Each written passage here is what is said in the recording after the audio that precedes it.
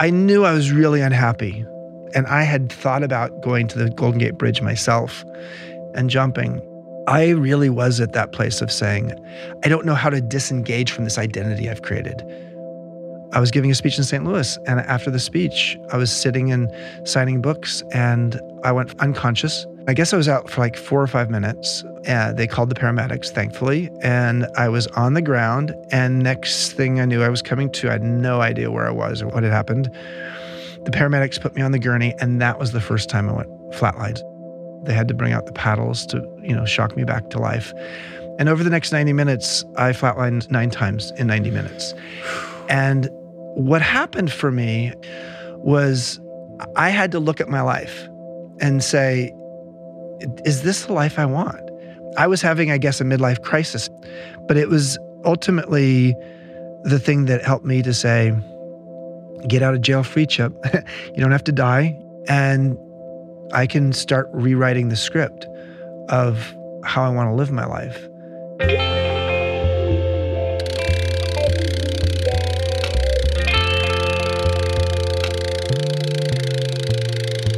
The Rich Roll Podcast.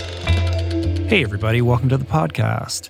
On tap today is a fantastic discussion. It's a discussion about how to reimagine aging, to view aging not as something to be feared, but instead as something aspirational, an opportunity to share all that accrued wisdom, to channel it into a second act, and leverage it to deepen and make more meaningful your connection with life, your connection with others, and of course, your connection with self. My guest for this odyssey is my new friend, Chip Conley. A hotelier and hospitality maverick, Chip founded America's second largest boutique hotel company and subsequent to selling it, served as strategic advisor and global head of hospitality for Airbnb, where he was instrumental in guiding the founders of this then small but fast-growing startup into the global hospitality behemoth it is today. In addition, Chip is an in-demand public speaker and multiple TED Talker. He's a New York Times bestselling author. He sits on the board of Burning Man, and he's the founder of something called the Modern Elder Academy, which is the first midlife wisdom school dedicated to transforming aging. This one is pure gold, and it's coming right up, but first. We're brought to you today by On. I am a total gearhead. I love researching the latest technology for the sports I enjoy, and I've learned that people often overlook apparel. But what you wear isn't just clothes. It is, without a doubt, technology. Technology that can make or break a performance. And I can tell you, after spending 2 full days meeting with the apparel wizards at On Labs in Zurich, that On is innovating in this space like no other, with next-gen premium fabrics and just this heightened level of sophistication and precision and testing and development and intentionality previously unheard of that puts them just miles beyond the competition. I've been rocking On's high-performance running apparel, including the long tees, the weather jackets, even the climate jacket, all super lightweight, tailor-fit, built to move, and just gorgeous to get you out and get it done in fleet-foot comfort, no matter the weather. I'm super proud to be a brand partner with this impressive team, from increasing product sustainability to improved energy return and impact protection, truly Swiss innovation at its finest. To get you moving, On is offering an exclusive 10% discount. To redeem, head over to on.com/richroll and use code RICHROLL10 at checkout. We're brought to you today by Recovery.com. I've been in recovery for a long time. It's not hyperbolic to say that I owe everything good in my life to sobriety. And it all began with treatment, an experience that I had that quite literally saved my life. And in the many years since, I've in turn helped many suffering addicts and their loved ones find treatment. And With that, I know all too well just how confusing and how overwhelming and how challenging it can be to find the right place and the right level of care, especially because, unfortunately, not all treatment resources adhere to ethical practices. It's a real problem, a problem I'm now happy and proud to share has been solved by the people at Recovery.com, who created an online support portal designed to guide, to support, and empower you to find the ideal level of care tailored to your personal needs. They've partnered with the best global behavioral health providers to cover the full spectrum of behavioral health disorders, including substance use disorders, depression, anxiety, eating disorders, gambling addictions, and more. Navigating their site is simple. Search by insurance coverage, location, treatment type, you name it. Plus, you can read reviews from former patients to help you decide. Whether you're a busy exec, a parent of a struggling teen, or battling addiction yourself, I feel you. I empathize with you. I really do. And they have treatment options for you. Life in recovery is wonderful, and Recovery.com is your partner in starting that journey. When you or a loved one need help, go to Recovery.com and take the first step towards recovery. To find the best treatment option for you or a loved one, again, go to Recovery.com. Meditation has been a recurring theme on this podcast dating back to its beginnings. And in conversation, always leads people to asking me about the best way to begin. There are no shortage of modalities, of resources, and apps available. I have experience with many of them, but my mainstay, I have to say, the one that I have found most useful is Waking Up.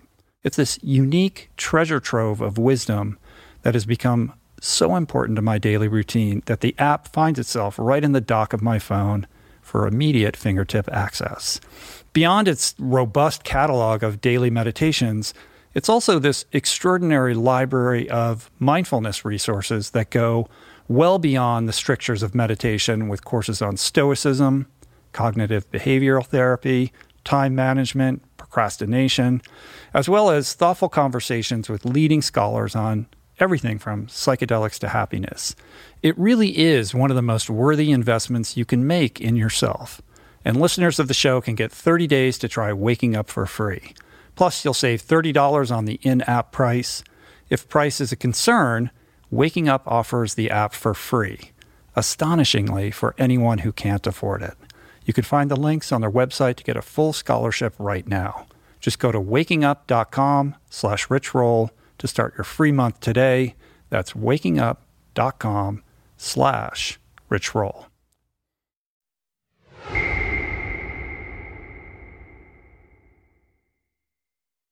Okay, Chip Conley. So this one is obviously oriented towards those who are approaching or find themselves amidst that midlife stage of their professional career and their personal life. But honestly, it's also really for anyone and everyone who's just looking to weave a little bit more meaning and fulfillment into their life, into their professional life in particular. And especially, it's for those who have pursued a certain career track for some time and are now in that place of contemplating new possibilities. We discuss overcoming our fear of aging. We talk about navigating midlife transitions, what it means to be a modern elder, the critical role elder wisdom can and should play in the workplace, and how to think about, receive, and give mentorship. We also talk about mindset. We talk about identity, getting clear on what is essential to being fulfilled. We discuss the difference between pursuing accumulation versus the pursuit of attunement, and the reimagination of continuing education as well as community living. Final thing before we dig in, if you're inspired by this conversation with Chip, as I suspect you will, he's hosting a few workshops in Baja in June and early July. And he just launched this new 8-week online course entitled Designing Your Purposeful Path to Work, which starts June 4. For links to all of this, check out the show notes on the episode page at richroll.com, or you can just go directly to modernelderacademy.com. Chip is a wonderful man. He's a beautiful spirit. this conversation is going to leave you pondering your life a little bit more deeply and hopefully put a smile on your face along the way. So here we go. This is me and Chip Conley. Well, it's good to see you. It's been a couple weeks since we met down in Miami. Yeah. I haven't shaved since. I'm trying to cultivate my modern elder look. Modern elder look. My modern elder aesthetic. You're looking wise. And I can't wait to dig into all of this with you today. Yeah. And I was reflecting as I was driving in, wrapping my head around, how to approach this with you. And top of mind is a conversation that I had just a couple days ago. We had this guy, Mike Fremont, in here who's 100 years old. Like he turned 100 this year. Wow. And he set like the world record for the marathon at age 90. He holds like all kinds of age group running records. And he kind of kicked it off by saying, I'm having the best time of my life. Like I'm the happiest now that I've ever been, and he's a little hard of hearing and, he's 100 years old, but like to hear him say like, oh yeah, like life is really great right now is something, counterintuitive, but also like right in the sweet spot of, your lane and the things that you're passionate about. Well, what's fascinating is there's a societal narrative on aging and then there's a personal narrative. The societal narrative is, if you can survive your midlife crisis around 45 or 50, on the other side of that, you have disease and decrepitude, and then you die. Right. And the reality is the personal narrative on people's aging is very different than that. And there's something called the U-curve of happiness. Mm-hmm. It's gotten a lot of social science research attention. And the idea of it is once you hit around 47.2, although your mileage may vary, with each passing decade after that, you get happier and happier. So you're happier in your 50s than your 40s, 60s than 50s, 70s than 60s, and you start to see some leveling out and a decline in happiness around the last 2 or 3 years of your life. So if you're living to 100, and maybe who knows how long he'll live, he's probably still on the stride going up. Yeah. But what's so strange is the gap between the personal narrative, which is actually people do get happier as after age 50, and the societal narrative, which is you're all downhill after about age 40. But I would suspect that happiness quotient would calibrate to, you still finding purpose and meaning in however you're spending your time, right? Like the way we think about aging is so unhealthy. It's like this black hole. Like, there's, and I know you've talked about this, there's childhood, there's adulthood, and then what? Like what happens for 40 or 50 years? Like we don't really talk about it. You've dubbed it elderhood, but short of housing people in these horrible, sort of assisted living situations, we haven't really created any kind of modern, forward-thinking kind of programming around like how to get the most out of these many decades later in life. If you're going to live till 90, which is, very likely for a lot of us. My parents are 84. Neither one of them has been a huge athlete. And they're on a 6-week vacation right now at age 84. So if you live till 90 and you're 54, which is a little bit younger than you, you're halfway through your adult life if you start counting at age 18. And we don't think about life that way. We very much underestimate how much adult life we have ahead of us. We also overestimate how long we're going to be an invalid. And there's something called compressed morbidity in the medical field. And it means that, in essence, the time of your life when you're sort of on the verge of death is a much shorter period on average than it used to be. So you've got, what Mary Catherine Bateson would call she calls it the midlife atrium. She says that having additional life, having additional years, because longevity in the year 1900 was 47 on average, and by the year 2000 it was 77. She says all of those additional years are not like having extra bedrooms in the backyard of your house, like you're old longer. No, she says it's like having a midlife atrium. And the midlife atrium means there's light and air and additional space happening in the middle of your life. So you're in midlife longer. And yet we have very little in the way of society, resources, tools, or even thinking around what midlife is supposed to be. Yeah. But historically, we were much better at this. Any kind of indigenous culture has a reverence and a respect for their elders that we somehow forgot as we modernized. Well, we as the Western society. I mean, it still exists in indigenous societies. It still exists a little bit in Asia and Latin America. But quite frankly, everywhere in the world, and if you had a choice between going to Grandpa or Google to go get your information, you go to Google. Right. And I think that has meant that we have lost that opportunity to tap into the wisdom of the elders. But I don't think we're going to go back to that. I don't think we're in an era where it's going to be all about reverence of the elders again. I think it's about relevance.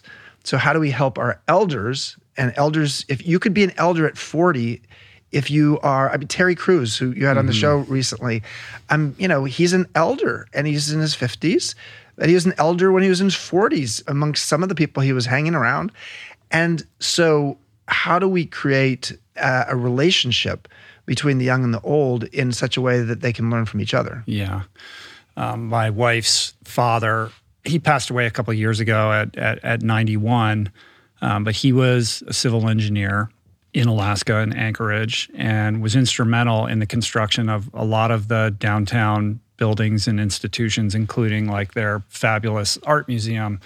And he worked with a lot of the construction entities were run by Native American, people who have that reverence and respect. And even though he was like losing his sight and all of these things, they kept like hiring him for all of these jobs up until like the very end of his life. Like he was making more money and more kind of like meaningfully employed than he had been throughout his career, which speaks to relevance and him continuing to find meaning in his life. And yes, we're not going back to that, but I think this idea of relevance is so important, as exemplified, through your experience with Airbnb. So maybe we can kind of step back a little bit and kind of contextualize this with your story. So my story is, grew up in Southern California, went up to Northern California for college, and we both went to Stanford. A couple years. You swam. I played water polo. You were a water polo player. We were a couple years separated, but we have some common friends from that era. And we used to swim in the same pool.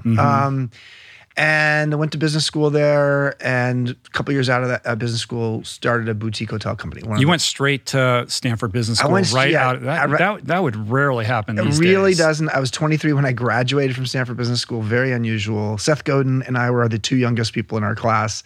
I heard when you were on Tim Ferriss's podcast talking about the kind of mastermind group that you formed with him, and you guys would get together and talk about business ideas, and you ended up co-writing a book with Seth. I did. In business school. I did, and we're deep close friends because we were both sort of weirdos in business school. So a couple years out of business school, I started a boutique hotel company called Joie de Vivre, joy meaning joy of life, and created 52 boutique hotels around California. And then I sold it, and we can come back to that possibly. I sold it partly because my life was falling apart. We'll come back to that. Let's go forward and say, okay, I created some space in my life, and that's when I was called by Brian Chesky, the co-founder and CEO of Airbnb. And I, quite frankly, 10 years ago didn't know what Airbnb was. I was this hotelier who was about to get disrupted by Airbnb, and I didn't really know what this was. And he asked if I could be his in-house mentor and help this little tech startup become a global hospitality brand. And so I joined and quickly became known as the modern elder at Airbnb, which was not exactly the title I was looking for. Yeah. At age, what, you were like 52? I was 52. Brian was 31. Average age in the company was 26. So do the math. And they called me the modern elder partly because they said, Joe Gebbia, one of the other co-founders, said, Chip, you're as curious as you are wise.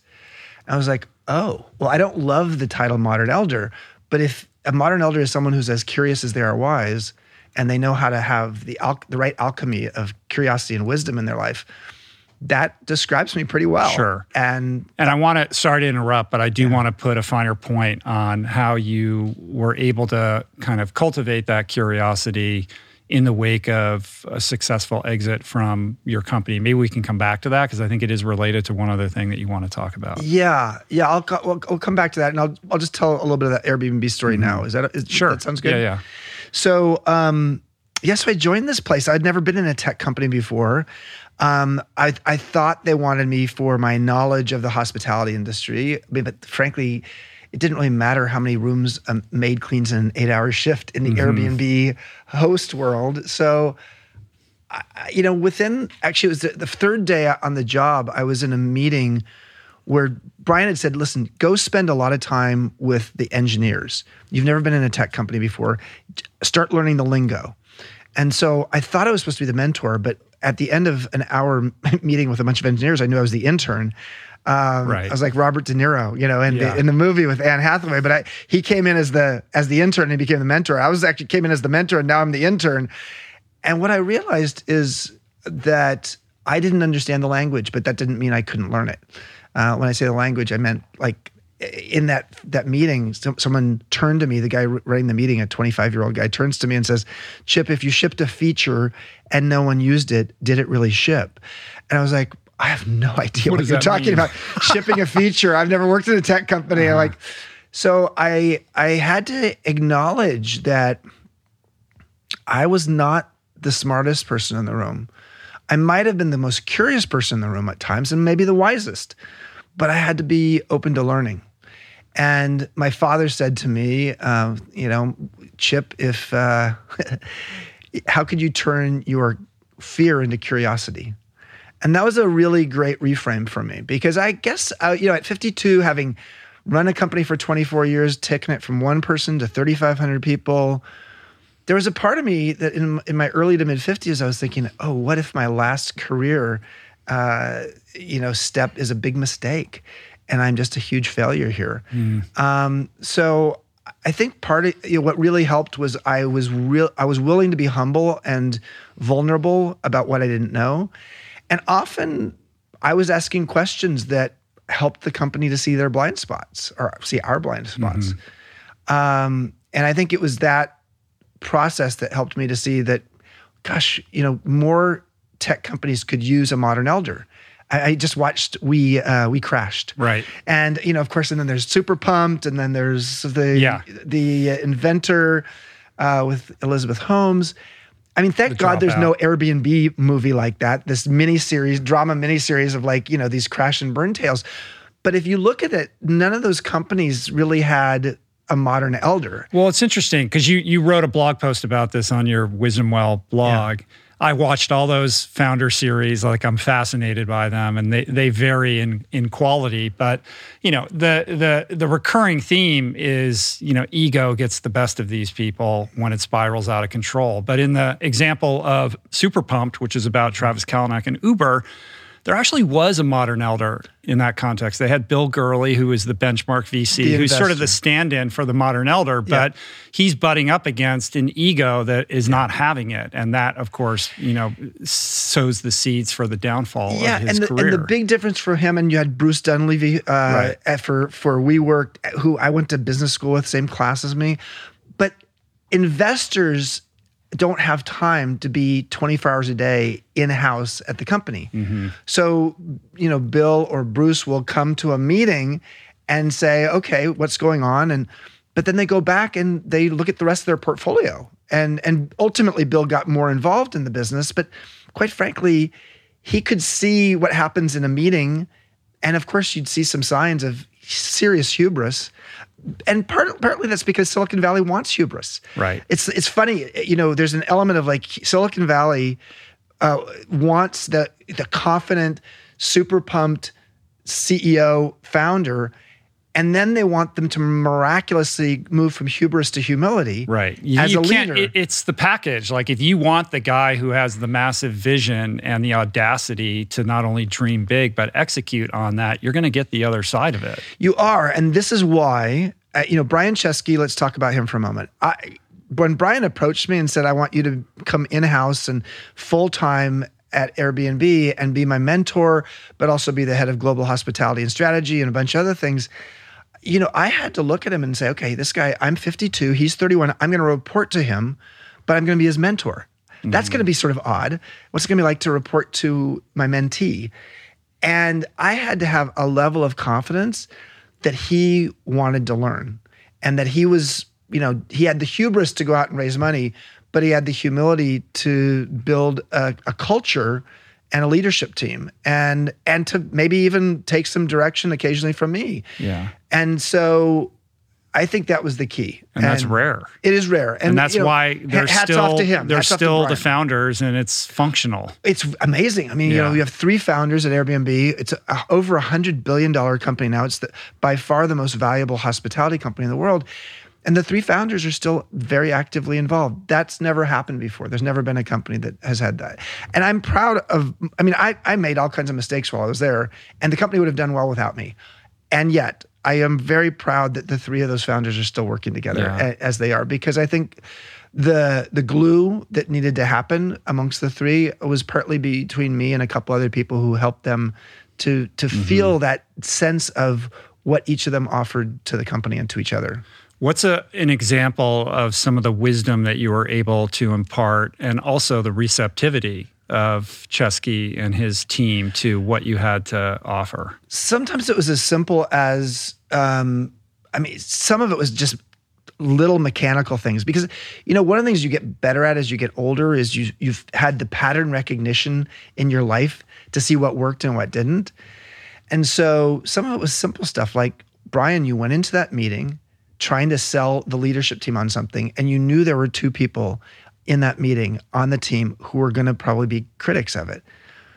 What would have been great is if you had spent some one-on-one time with each or both of them before the meeting, so they could actually air some of their concerns instead of feeling like they had to actually air it amongst everybody else, because then you could have adapted the plan a little bit. So that's a simple thing. Or another simple thing would be like at Thanksgiving, we had all been running just crazy, 70, 80, 90-hour weeks, flying everywhere. We're a global company. And the leadership team's families weren't seeing us.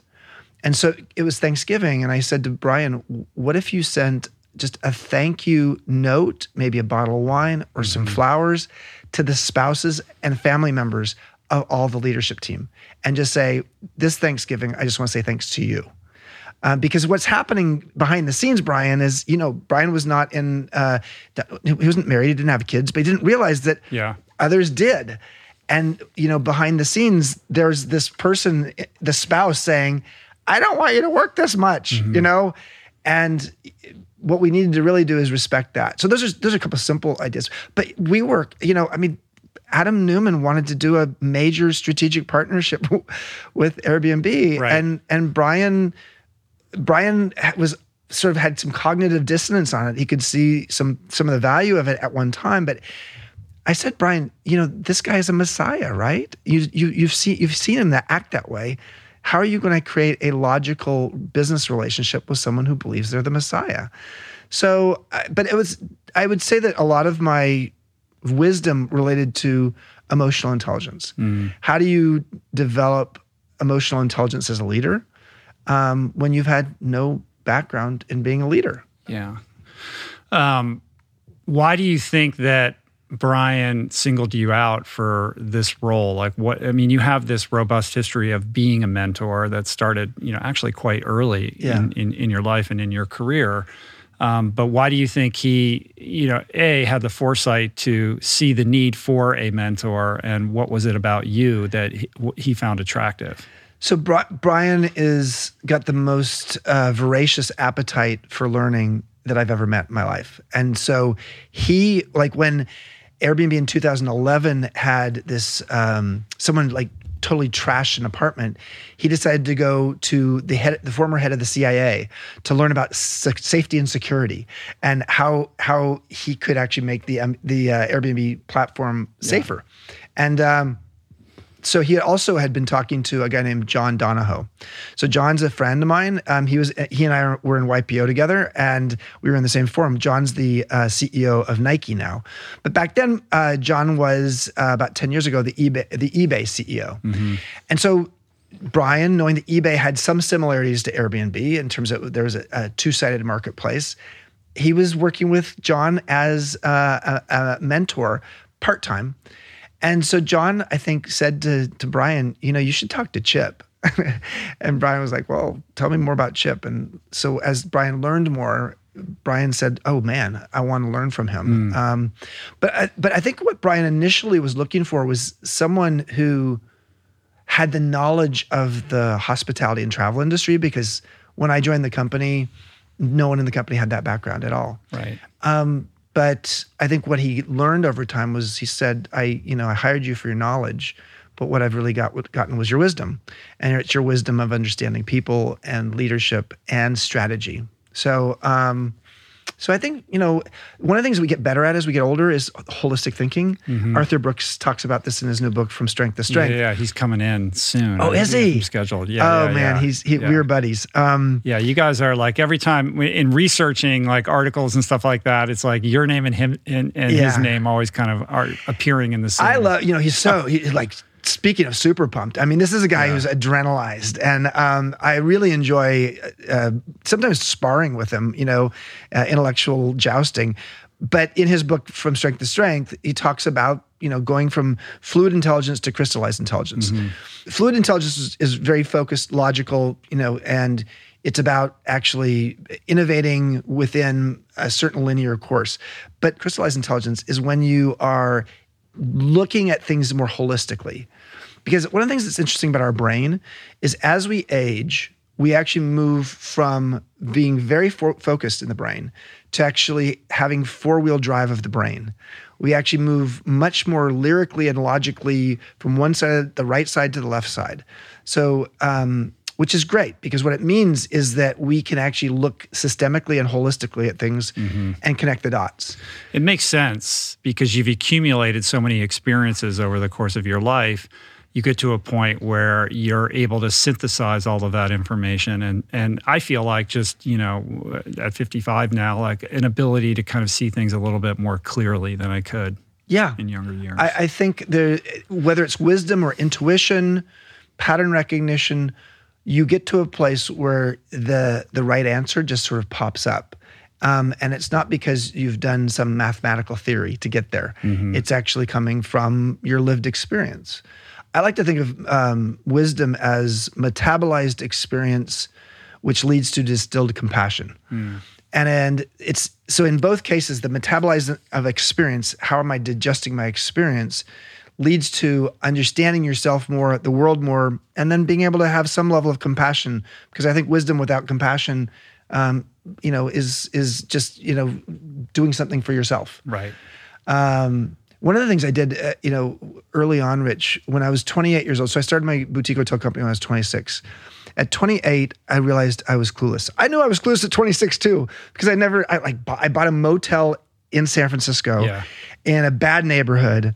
It was a pay-by-the-hour motel, which if you know what that means, it means it was very popular at lunchtime. People would come and have their little affair at lunchtime and then go home or go back to the office. And so at age 28, 2 years into it, I realized, I don't know if this business is going to work. And we had the San Francisco Loma Prieta earthquake, and I was like, oh my God, we have no business now.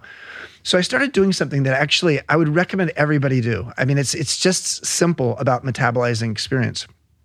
Every weekend, I would sit down with a diary. Somebody had given it to me as a diary. I didn't use it as a diary. I used it as a place to understand my wisdom. And so I called it my wisdom book.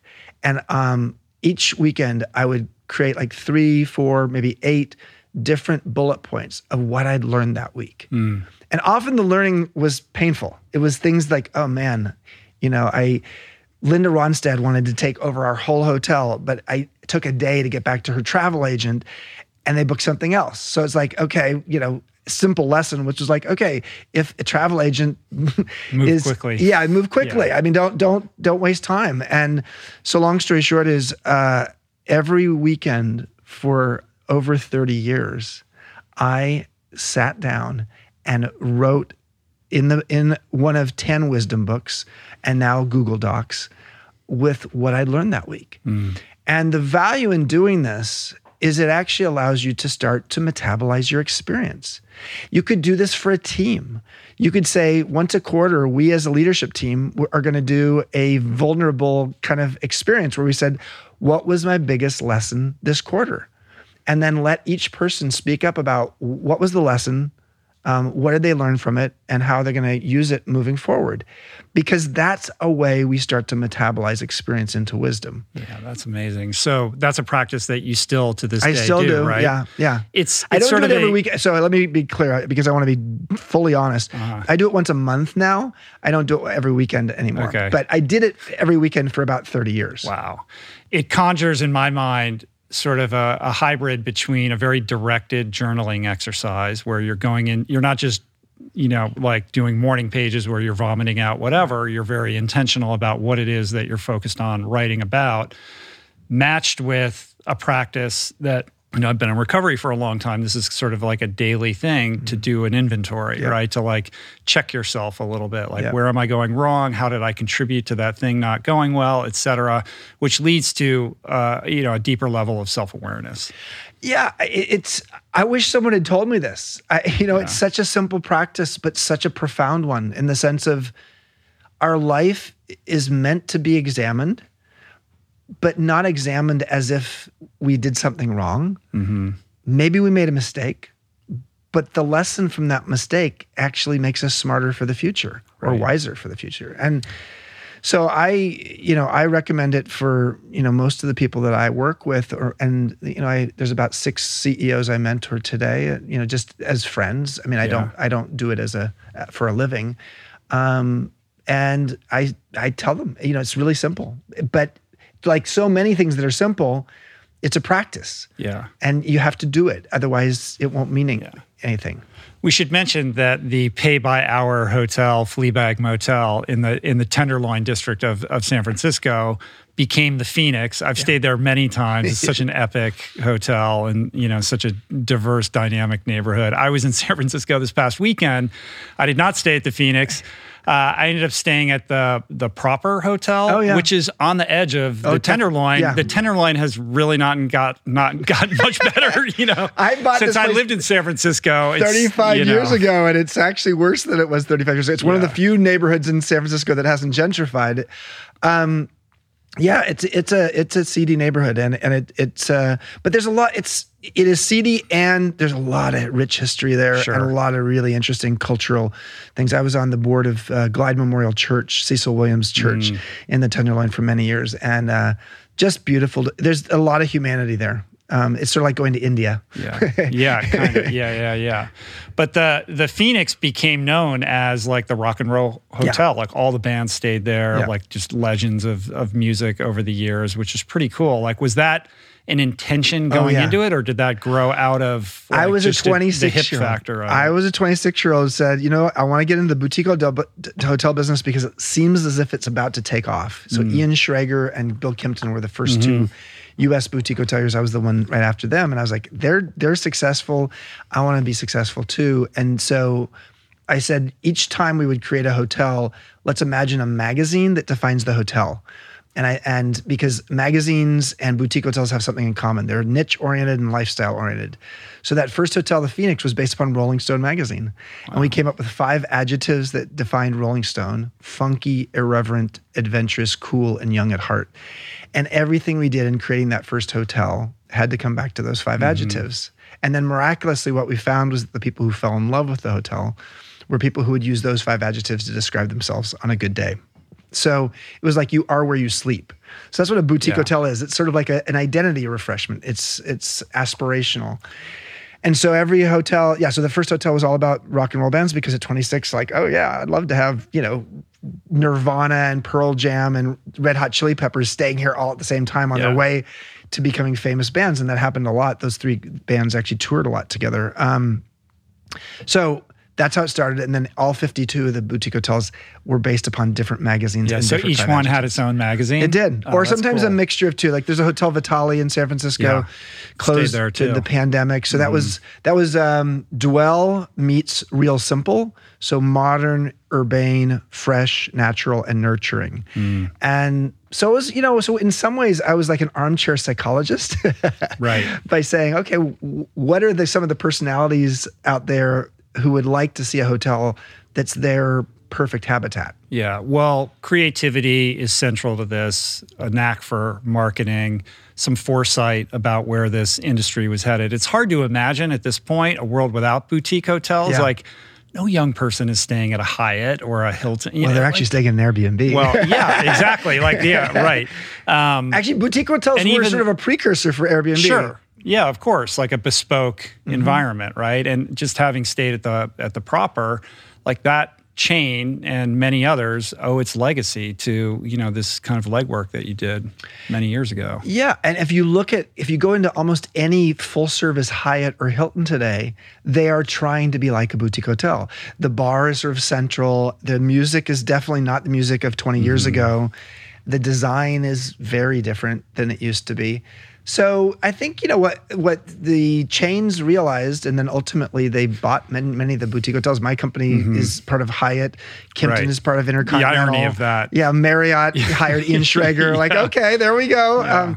The bottom line is, the big hotel chains realized that they needed to get hip because the customer wanted more experience. They didn't just want a boring, predictable experience.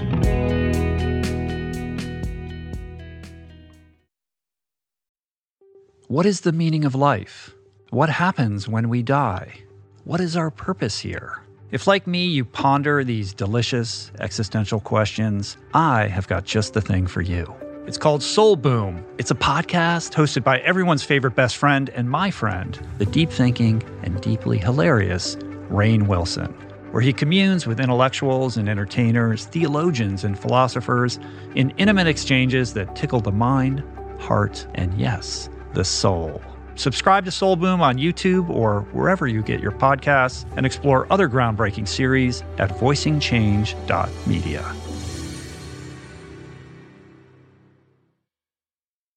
You are listening to this podcast because you care about improving your health and your well-being. But this quest is incomplete if you have yet to add my friend Dr. Rangan Chatterjee's Feel Better, Live More podcast into your listening quiver.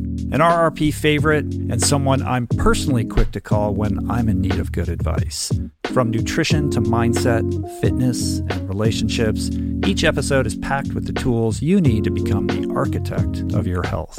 Subscribe to Feel Better, Live More, available wherever you get your podcasts, and explore other groundbreaking series at voicingchange.media. There are certain rare people who have a powerful voice and know how to use it. My friend Amanda de Cadenet is one such human. The podcast is called The Conversation because it is the conversation, a groundbreaking series of raw and honest exchanges on the issues that matter most: mental health, sex, politics, ambition, gender roles, and more. Listen to The Conversation wherever you get your podcasts and explore other groundbreaking series at voicingchange.media.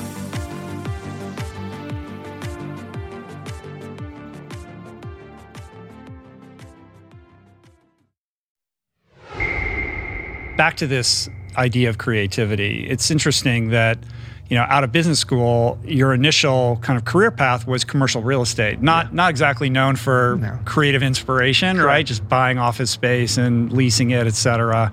So how did you reconcile that creative spark that I'm sure you had some self-awareness around, and maybe a latent desire to be an entrepreneur, with being in that track and then ultimately getting to the point where you were capable of manifesting it?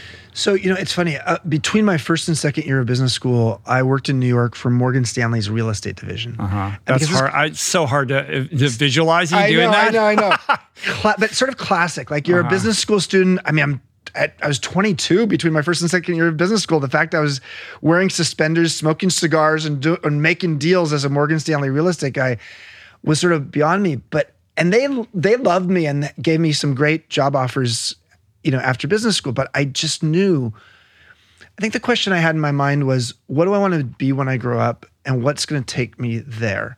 Because actually the amount of money they were throwing at me and the amount of prestige they were going to give me, they even knew that I wanted to be maybe back in the West Coast sometime soon. So they're going to bring me to New York for a year and then, help run and open the office in LA, the real estate office there. I was like, you don't do this for a 22 or 23-year-old. But I turned it down. I turned down all the other job offers. I took a job out of business school for $2,000 a month, $24,000 a year, which was crazy. I mean, the average salary out of business school at that point was about $85,000 to $90,000 a year. But I took it because it was working for a creative, what I thought was a creative real estate development company that was basically redeveloping what was called Showplace Square, which was south of Market. And I just thought, you know what, I'm going to go work there. And the guy who ran the show and founded it said you could become a partner within a year. And so I went to work there. But it wasn't creative enough. I mean, I thought I chose creativity over money. And even the creative real estate development thing I went to do wasn't creative enough for me. So that's when I get to know a guy named Bill Graham. Bill Graham, the concert promoter. So Bill Graham was building Shoreline Amphitheater down in Mountain View and on the peninsula in the Bay Area. And our CEO, founder, wanted me to do a deal with Bill Graham. So we were going to be his partner on Shoreline Amphitheater. I was like, okay, well, good luck. I mean, Graham's got the money. He knows how to develop it. What's our part in this thing? So ultimately, there was no deal to be made. But Bill Graham pulled me aside. He said, I like you, Sonny. He says, and at this point I was 25. I like your chutzpah. I like you're a mensch. You know what you really need to do is you really need to create a hotel in San Francisco for the rock and roll bands. Because I have people coming to the Warfield and the Fillmore, and they're coming to Great American Music Hall, and there's the only place they go is an old place called the Miyako that was in Japantown, which ultimately became the Hotel Kabuki, which is a Joie de Vivre hotel. And they said, there's no great place for them to stay. And that's when the light bulb wheels started to turn, over my head. And I was like, okay, maybe that's what I should do. So I went to the founder of our firm and I said, I have a really creative idea for you. And I told him what Bill Graham had said to me. And it was like, dude, we're not going to get in the hotel business. Like, we'll lose our shirts. It's a terrible business. Yeah, that's the thing with hotels, right? Like, if you want to lose a ton of money, get into hotels. Yeah, exactly. Same with restaurants. It's a sort of... But I just said, you know what, I'm going to go do it. And so I started this company, on my 26th birthday and bought the motel on a 40-year land lease for $800,000. Can you imagine buying a 44-room property on an acre of land in San Francisco for $800,000? You can't buy a condo for $800,000 in San Francisco. A garage. Yeah. So that's what I bought. And here we are 36 years later, and I still own the Phoenix, although we only have about 2.5-3 years left on the land lease. So how did you, that story aside, like how did you transcend that kind of conventional wisdom around hotels are the way to lose money? I'm thinking about one of those, a scene in one of the Ocean's 11 movies where Brad Pitt, like it appears that he bought the Standard Hotel on Sunset and he's like hemorrhaging all the money that he had stolen in the earlier movie. And everyone's making fun of him. That's so funny. That particular property, before it was bought by Andre Balazs and made it into the Standard, I had it in escrow, but it was an old Jewish convalescent home. And I'll never forget, so this is, now we're getting into some good stories. I walked through it after we were in escrow, and this older Jewish woman came up to me and pulled on my shirt sleeve, and she says, "Are you the guy who's going to be actually buying this and throwing us out?" Oh, no. And I just had this crisis of conscience. And I said, I'm not going to do that. We'll let Brad Pitt do it. We'll let Brad Pitt do it, exactly. So what I think what made us different, and the reason we succeeded, is we got clear that, the reason a person chooses a boutique hotel is because there's an aspirational lifestyle piece to it. Now, Ian Schrager, who was really one of the first, he and Bill Krypton really were the two first boutique hoteliers. They had different perspectives. So Schrager's perspective was it's all about being cool, hip, and maybe even narcissistic. And so all of his hotels were about, getting behind the velvet rope. Sure. And Kimpton's was much more sort of homespun European, more like an inn kind of experience where you have a good restaurant there and a wine hour. But they sort of kept playing the same game over and over again. And my point of view was like, geez, there's so many different kinds of personalities out there. Let's have this very schizophrenic company where we have 52 different hotels with all kinds of different personalities that we're actually serving. And so that, that's how... Right. But that's riskier because some of those aren't going to work. It's very riskier. It's riskier, and in some ways it's stupider because we were like a branding agency. Every single time we were creating a new hotel, it was a new brand, a new market we were going after. But it was very creative. It was so much fun to create a hotel based upon Vanity Fair meets... Outside Magazine, which was a place called Costanoa, a luxury campground. And so it was just, I loved it until I hated it. So can I talk about that story now? Yeah, let's talk about that. Oy vey, Rich. Yeah. I was so, oh man. So first of all, let's go back to, I was 26. So one of the things we haven't talked about yet is, so I played water polo at Stanford. I was in a fraternity at Stanford. I was Stephen Townsend Conley Jr. My dad was, Stephen Sr. My dad was a Marine captain in the reserves. I went to the same high school as my dad. My dad was my baseball coach. I was the star pitcher. My dad was the scoutmaster and an Eagle Scout, and I was an Eagle Scout as well. I went to the same high school as my dad, played water polo and swam like my dad. Then went to Stanford University like my dad. That's heavy. Got a girlfriend. There's a lot. Got a girlfriend in freshman year of college, just like my dad did, who now ultimately you're really became my betraying mom. Your truth. Exactly. Yeah. So I was like, oh my gosh. So I was on this path. Now I did join a different fraternity than my dad did, and I did play water polo. I was a Phi Delta. Yeah, that's where all the water polo players were. All the water polo players were there. But I had a secret.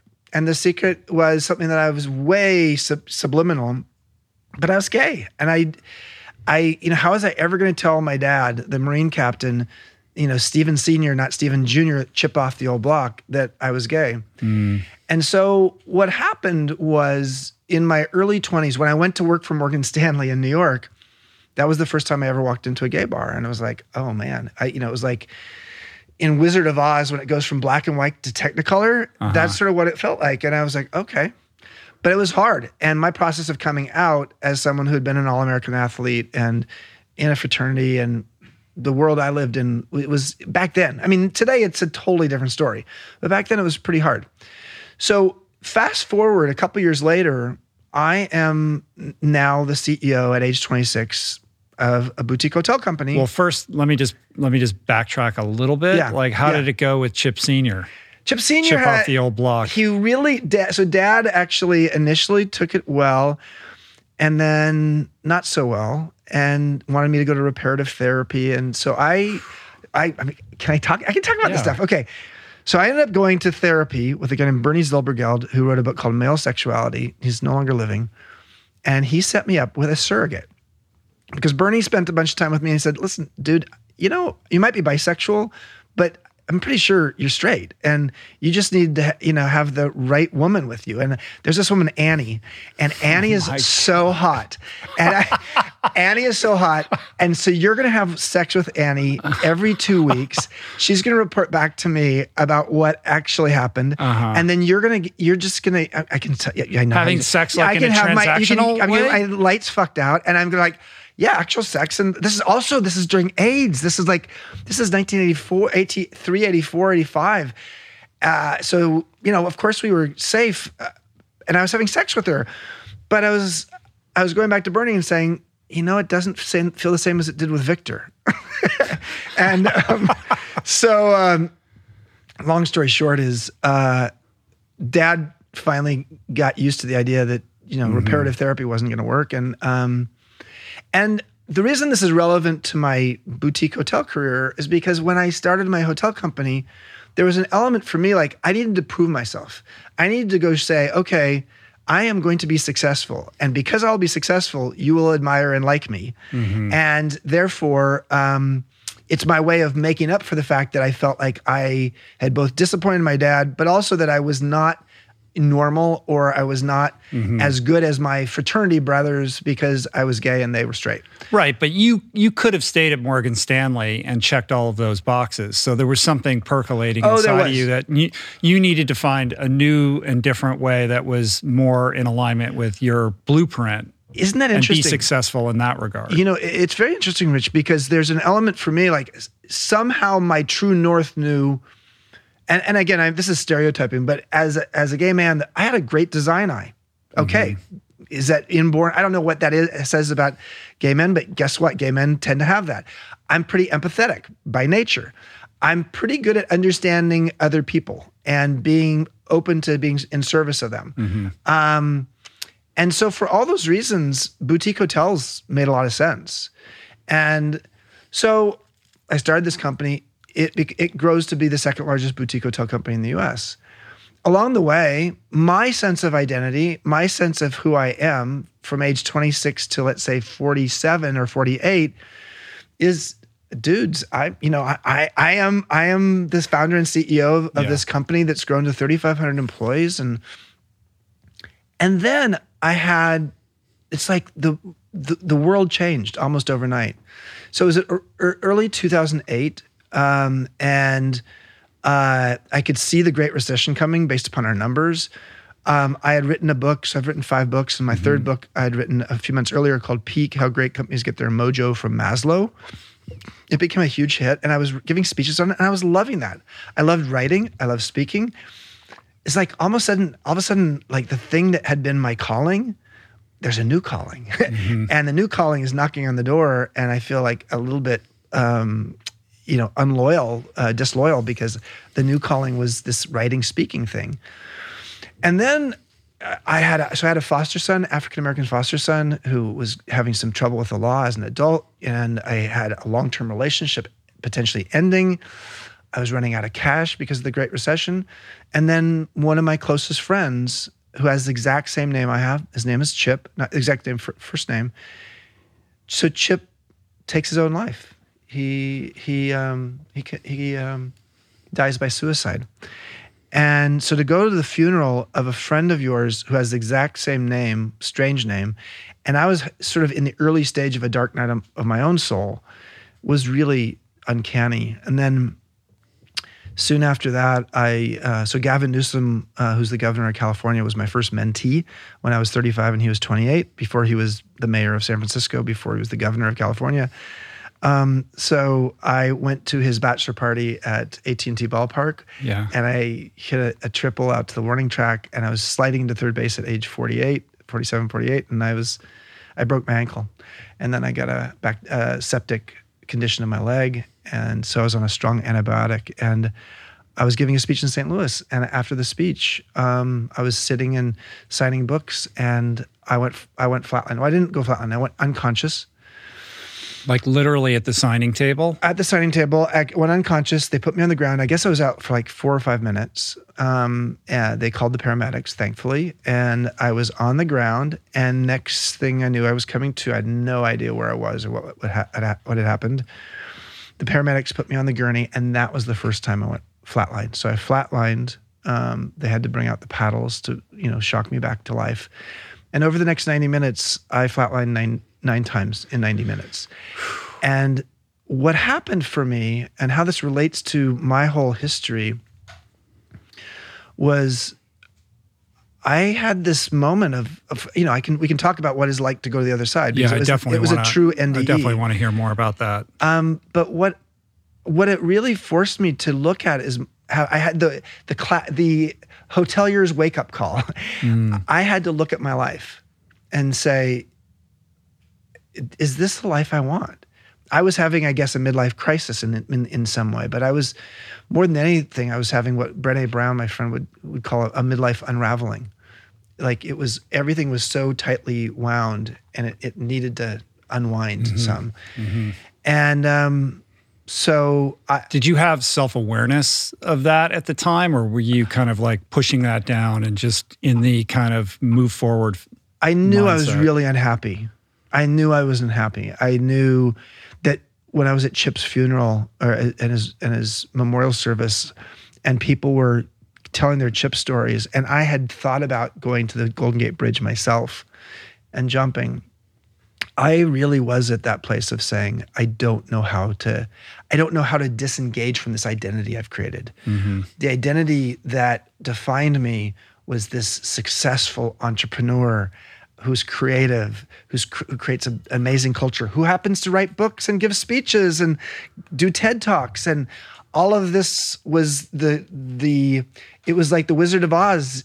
But it's a very aspirational identity that anybody would want to have, and obviously was the manifestation of what you had dreamed about. And so how could you be unhappy in that condition? I was unhappy because first of all, it wasn't creative enough. Let's go back to that.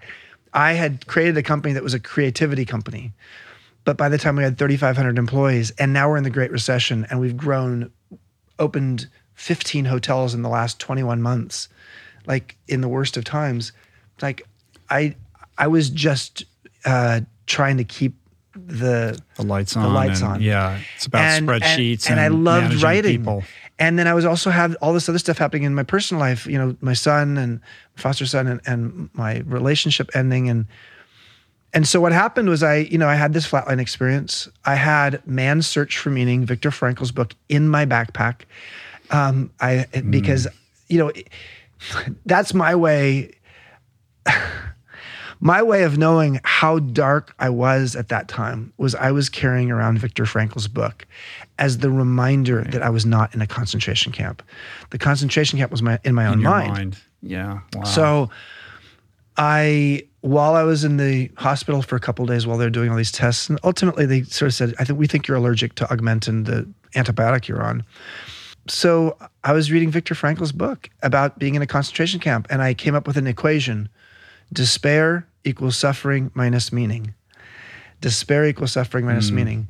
So if suffering is ever present, and if you're a Buddhist, that's the first noble truth of Buddhism is, suffering is ever present, then despair and meaning are inversely proportional. So when you're going through a really crappy time, the key is to ask yourself, what's the meaning? And it really did take me 20 years back to when I said, okay, well, my wisdom book, what did I learn this week? So I got very fixated on what am I learning? What am I learning? And what's the meaning in this? And ultimately within less than 2 years, I'd sold the company at the bottom of the Great Recession. I had ended the romantic relationship I'd been in for a long time that wasn't working. I'd gotten my foster son out of prison, out of San Quentin, because a federal judge let him out and said he's innocent, he's not guilty. His constitutional rights were abridged. Wow. And I was on a path to saying, I'm ready for the magic. I mean, I'm ready to actually create space in my life and see what emerges, because I've spent the last 24 years building this identity, it's not a facade. I mean, the whole time I was living my truth, but I was also getting to a place where I was so fixated with the identity that I wasn't actually giving space for the new creativity to come in. And so, and then it was not long after that Airbnb came calling. So in the midst of experiencing that level of despair and the self-awareness that you had to find or attach some meaning to it, walk me through the process of how you identified that. Because I think, there's probably a lot of people who are experiencing some level of despair. It's been a really hard couple of years. Is the idea that there is universal meaning in all suffering, or is it that you have to find a personal connection, like your own definition of how it could be meaningful for you? Well, let's use Frankl for a minute. So Viktor Frankl and, folks were in the concentration camp.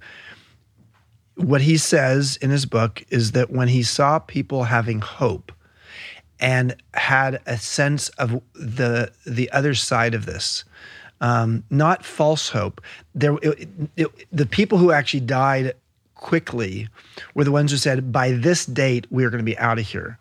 And that was a false hope because they had no control over, them being released by that date. But there was more of a focus on hope for what the future will be and how this experience will actually create maybe a better life for them. And so that's not a bad way to look at it, because what we do know is that when we're going through difficult times, it is exceptionally character building. It can be, not for everybody. Sometimes people give up. Sometimes people do whatever they do, and or they drink. They use distractions. They use alcohol. They use drugs. They use porn. They use whatever it is to distract themselves from the learning. They use work. sometimes as well. So I think the key for me was to ask myself, how is my character? This may not be a resume builder, the surviving a downturn. Mm-hmm.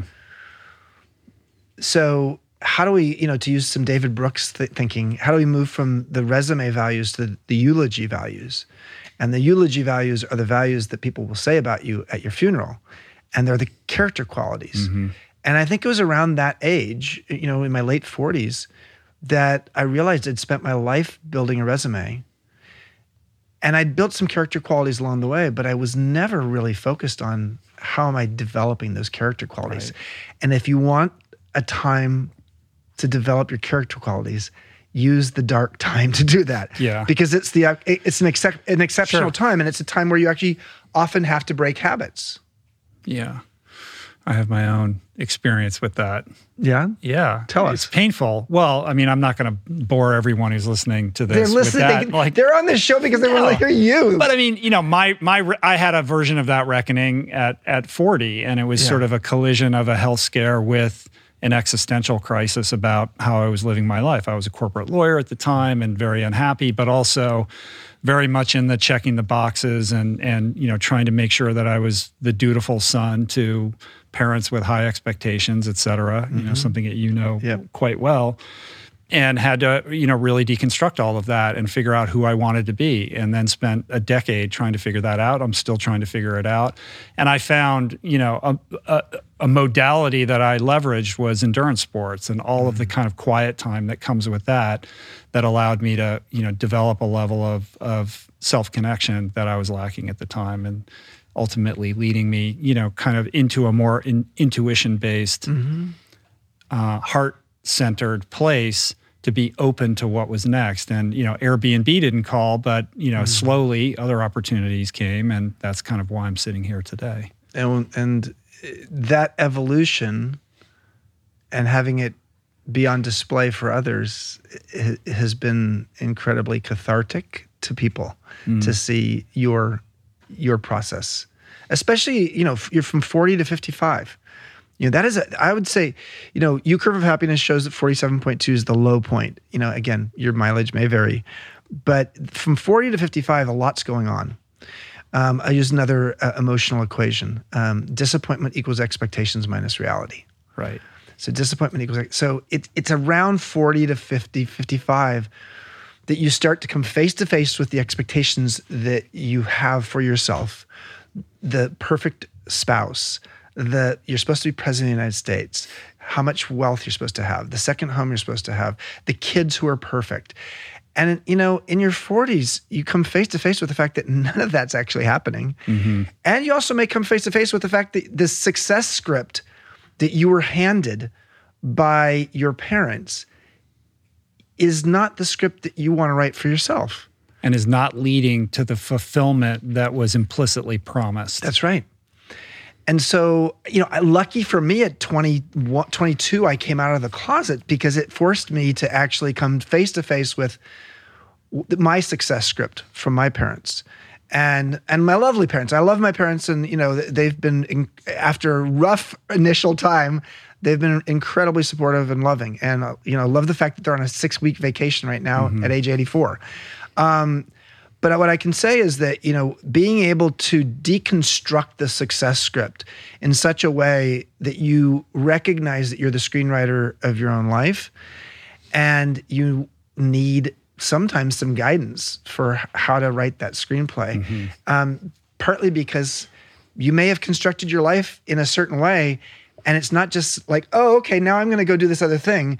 No, you actually have 3 kids, and you get a spouse, and you've got a mortgage, and you're actually helping your ailing parents. At the same time, you're helping your teenagers. So you've got the sandwich generation going on. And so the process of doing that, I witnessed my father who dutifully became a banker like his father, around his early 40s, said, fuck this. I don't want to do this. And he created a business when he had me at Stanford, my sister about to go to Stanford, and then another sister going to go to UC Berkeley a few years later. And he started a company at a time where it was really not opportune. So my father's been a role model for me in many ways. It's interesting. And it is around our 40s and 50s. And some people's reaction to all that is go get the red Ferrari or have the affair. And, often that's just another form of a distraction. Yeah. I want to get into the mentorship piece, but before that, I'm not letting you off the hook on that near-death experience. Yeah. I want to hear what that was like specifically. Well, since it happened 9 times in 90 minutes, and I had one particular nurse there by my side 4 of those 9 times, and each time I would come out of my NDE, I would say to her, here's what I saw. And she would say to me, that's what you said last time. And the last time was only about 6 minutes ago. So here's what I saw. And, I've hung out with a lot of NDE folks. There's even I'm fascinated by festivals because I'm a founding board member of the Burning Man nonprofit. And there's a festival in northwestern Spain called the Pilgrimage of the Near-Death Experience. Wow. And everybody who has had a near-death experience is put in a coffin that's open, and you have a parade of coffins going down the street, and you're waving at everybody, and everybody's drinking, and it sounds sort of weird and macabre. But so my experience was this. The first thing I noticed was that I was in a mountain chalet. So like maybe, let's say 8 or 10,000 feet in some mountain range. It was like maybe a summer day, so I didn't notice any snow. But there was this huge skylight in the living room, the upstairs living room. And the skylight was open, and there was light coming in. And there was a kaleidoscope of colors that was actually being projected onto the wall. I was about maybe 8 or 10 feet in the air, just sort of floating. I didn't see myself. I didn't observe myself. I just knew I was not on the ground. I was sort of observing from that place. There were birds chirping. It was gorgeous. I mean, it was sort of quite beautiful. And then the thing that was most noticeable was on the ground, it was this beautiful wood floor. And on the ground, there was this frangipani scented, so like a tropically scented oil. It was very thick, like a viscous oil that was actually created a sheen on the floor. And the oil was going toward the staircase going downstairs. But it's sort of like that Heinz 57 commercial, anticipation. It's like the oil was dripping down the stairs exceptionally slowly. So what I noticed more than anything around this, there was no other people, there was no white light other than this light coming from the skylight, which was like a white light that led to the kaleidoscope of colors on the wall. What I noticed is how sensual it all was, the listening to the birds, the smelling of the frangipani, the beauty of it all. At some point, I actually touched, my arm projected longer so I could touch the ground and touch the oil. And I think more than anything, what I felt was this sense of spaciousness and slowness. Now, I had, in 2005, we opened the Hotel Vitale. And the Hotel Vitale had slippers in the room, and one slipper said slow, and the other slipper said down. So if you had your slippers on, it said slow down. And that was one of my ideas for this hotel that was supposed to be like almost like a spa hotel in the financial district. Slow down. So I was in my own NDE that was just telling me to slow down. That is the experience I had. That's what I take from it. The other thing I take, so because again, the dripping of the oil was so slow. So, I might be out for 2 minutes or 3 minutes when I had my NDE, and I'd come back and I felt like I'd been out for hours or days. But more than anything, what I got from it was just this deep sense of just slowing down. And when I slowed down, I realized that I'd spent my life running away from my emotions. And what I recognized was that because the recession had come on and I was trying to figure out how to keep my company afloat, I was just a manic, crazy person. Right. And I didn't want to be that way anymore. And I'd spent since age 21 meditating, but I'd stopped meditating at that point. I was no longer meditating. And So my exercise, I started practicing, my meditation every morning and late in the day, and I just slowed my life down. And as I slowed my life down, I realized that I thought I loved what I was doing. And I did in some ways. My ego did. But one of the things that Carl Jung and Christian mystic Richard Rohr have talked about is the fact that Richard Rohr has come to our modern Elder Academy as a student at 79 years old. Really? Yes. We'll talk about this. We'll talk about this when we talk about MEA. But so what I noticed was that when I slowed down, my ego started to melt. And Richard Rohr and Carl Jung have both said that your primary operating system for the first half of your life is your ego. And for the second half of your adult life, it's your soul. And yet, none of us are issued operating instructions of how to move from driving automatic to driving stick shift. And it's almost like, you're on a San Francisco hilly road during a rainstorm, and you're on Hyde Street trying to drive up with the cable car, the metal from the cable car tracks, meaning you're spinning your wheels, because the process of moving from ego to soul or from automatic to stick shift there's a complexity to it.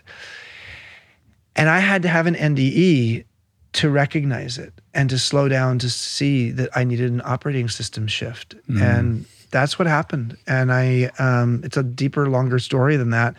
And I wrote a book called Emotional Equations about it. But it was ultimately the thing that helped me to say, get out of jail free, Chip.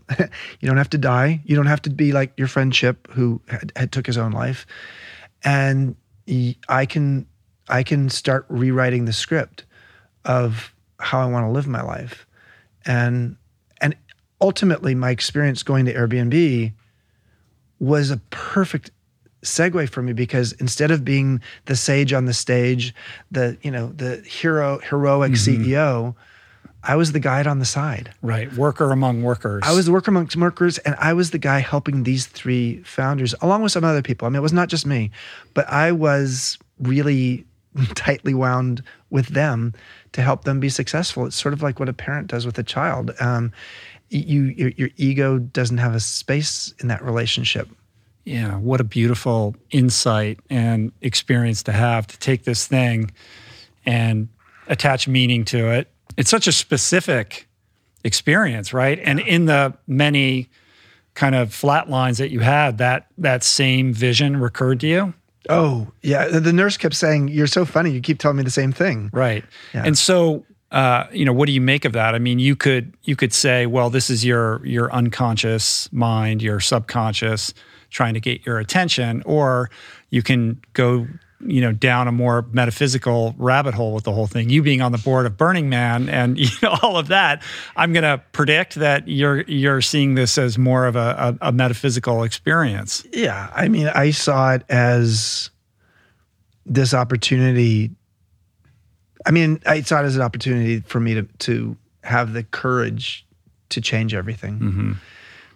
And the metaphysical side of it was very much, this divine intervention and this sense like, okay, you get another chance, Chip. Right. You're not ready to go, but you're ready to be reborn in a different way. Yeah, for sure. Yeah. Interestingly, my first hotel was called the Phoenix, the mythological bird that rises from its own ashes. So I was ready to be regenerated, which we'll talk about in a few minutes. I was ready for a regeneration. But I didn't know how to do that. And that's actually, I think there's a lot of people who are sort of in that place of realizing this isn't working anymore. I don't need to have an NDE to learn that. But how do I re-script my life? How do I sculpt it in a different way? How do I break through the blocks and, the habits that are in my way? Yeah. And I think tragically, all too many may have some version of that epiphany, but are feeling trapped in the circumstances of their life due to the things that you mentioned, the mortgage, the responsibilities, et cetera. Yeah. And so then they live out their remaining days in tension between those two things and unable to kind of figure out a path forward that would kind of resolve that internal conflict.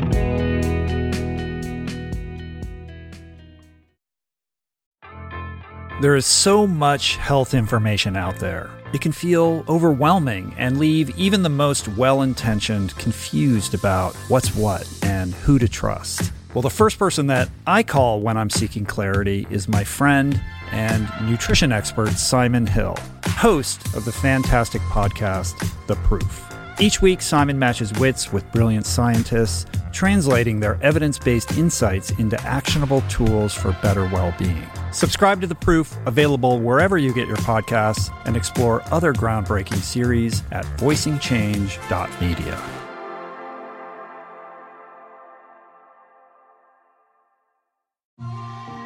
I'm super proud to announce my next venture, Voicing Change Media. This beautiful consortium of thinkers, storytellers, artists, and visionaries, all committed to fostering meaningful exchanges and sharing thought-provoking content. Voicing Change Media will feature shows like The Proof with Simon Hill, Soul Boom with Rainn Wilson, Mentor Buffet with Alexi Pappas, Feel Better, Live More with Dr. Rangan Chatterjee, and The Conversation with Amanda de Cadenet. You can explore this network and all its offerings at voicingchange.media.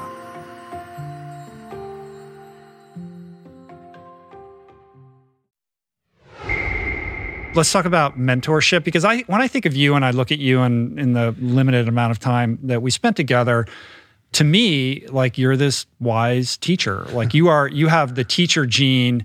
I think you thrive in circumstances where, whether it's on stage or one-on-one and in the Modern Elder Academy, where you're imparting, some experience-based wisdom that you've accumulated. I know you studied philosophy in college, et cetera. So this feels like my sense is that it feels very natural to you, not that it isn't like, sort of trained over the years. But the mentorship thing to me feels like your real self eking out, earlier in life before the NDEs and all of that. I mean, the fact that at 35 you're mentoring Gavin Newsom, like, when did the mentorship thing start, and how has that become a thing? And like, kind of what role does that play in terms of you being a mentor and the importance of mentorship in general? So, quite specifically with Gavin, he was a hospitality entrepreneur. He had a company called Plump Jack. I remember that, living in San Francisco. Exactly. In the early 90s. There was a wine store, and there was a restaurant, and then there was a hotel. Like right on Fillmore, like a Union Street area. Yeah, exactly. Right? Cow Hollow. Long story short is his sister came to me, Hillary, and she said, my brother could learn a few things from you. And I'd met her a few times, and I'd met him, but I didn't know him as well as I knew her. Would you be open to mentoring him? and of course, she hadn't asked him about this. And I said, sure. And partly she had read, at that point, I think I had written maybe, no, actually I hadn't written a book yet. No, but I'd written some columns, some business columns, and she just sort of knew who I was. So long story short is, every Friday, Gavin would come down to my office in Union Square from his offices in Cow Hollow in San Francisco, and we'd sit down and talk. And then ultimately, he had brought me into his Plump Jack organization to help mentor some of the other leaders there and lead some offsite retreats for them. And then he ran for the Board of Supervisors in San Francisco, so he became on the Board of Supervisors, which is like the city council. And then he became mayor. And when he became mayor, that's where it amped up. Because now here's this guy who's, I don't know, at that point, he was in his 30s, I think. Pretty young, yeah. Yeah, he was in his late 30s when he became mayor, if I'm not mistaken, or early 40s. But he was a very young mayor. And San Francisco was going through a really difficult time. And so now I showed up at his office every Friday. He was showing up at my office in the early days. Now I'm showing up at City Hall, room 200, and being his consigliere. I mean, I was sort of like the person he sought counsel from. And then he did the same thing. So with his the chief of police and the fire chief and, the head of human services, and we would actually do offsite retreats and I would help mentor some of them. And so that was a fascinating experience. And then he ultimately became governor, and we still stay in touch pretty closely. It's a trip though. Like you're like, what am I doing? I mean, mentoring the mayor of San Francisco. Well, it's weird. Yeah. And it was like Chip, everybody in the office knew Chip brings, Gavin's lunch and Chip's lunch in these sacks. And there was actually San Francisco Magazine once did a story about it, like this picture of me coming to Gavin's office with a sack lunch. And so, I've been lucky enough to be the CEO for the Burning Man CEO, the mentor for the Burning Man CEO, Marion Goodell, Liz Lambert, one of the best-known boutique hoteliers in the U.S., and of course Brian Chesky and others. And what I love about mentorship is in a great mentorship relationship, you as the mentor may learn as much as they will. And when I was at Airbnb, I had over 100 mentees, and over the course of 7.5 years, which is a lot. Mm-hmm. And I learned as much from them as they did from me. And Brian once said this to me, Brian Chesky once said this to me. He said, Chip, you teach me EQ and I teach you DQ. EQ being emotional intelligence, DQ being digital intelligence. Mm-hmm. And I think if we could look at mentorship, we have 5 generations in the workplace for the very first time. And if we could realize it, and here's a couple other stats. Over 40% of Americans now have a boss that's younger than them. So my relationship with Brian was not as unusual as it might have been 25 years ago. So we have something to learn from each other. And being able to create mutual mentorship relationships where one person knows one thing that the other person wants to learn and vice versa, it wouldn't take a lot of matchmaking technology in a large company to match employees as mentors. Because quite frankly, the beautiful thing about a mentorship relationship is it's freeform, it's affordable, it doesn't cost anything. And bottom line is, Deloitte has shown in their studies that when people have a mentor in an organization, they are substantially more likely to stay in the organization. Mm-hmm. And in an era like we're in right now with the Great Resignation, where companies are saying, we're losing people left and right, one of the best things you could do, not just for, wisdom and knowledge transfer, but also for retention, is create mentorship programs within an organization. Right. There's great kinship between the idea of mentorship and the modern elder idea, right? Yeah. Before we move off of this, though, I think I'd like to hear a few thoughts on going about finding a mentor or soliciting your services as a mentor. I think there's a lot of people who think mentorship means I'm going to email Seth Godin every single day for 2 years until he finally relents and becomes my mentor. We think of these fancy names, people that we would like to have on call, but that's not really the heart of what it is. Like, I'm always talking about the fact that there are mentors all around you. That's right. Find the people in your environment and figure out how you can contribute to their lives if you're going to solicit their input into yours. Yeah. And be careful of leading with the M word, marriage. It's like, whoa. The M word. Marriage, if you pop the marriage question on the second date, it's a little too much. I don't even know you. Yeah, exactly. So the way I would go about it on either side, mentor or mentee, but maybe let's start with the mentee side, is let's say there's somebody you want to learn from. Just say, hey, could I take you out for coffee? Or could we go have tea? Or can we just have a meal together? And if they're in your same organization, the likelihood is they're going to say yes. If it's the CEO and you've been in the company a month as an intern, they may not say yes if it's a huge company. But one of the ways to pose it is to say, hey, let's just have a little meal, and I just would love to tap into your wisdom. I mean, don't be shy about saying something like that. Or even more specific, you say, I've noticed that you're really good at fill in the blank. I would like to learn from you.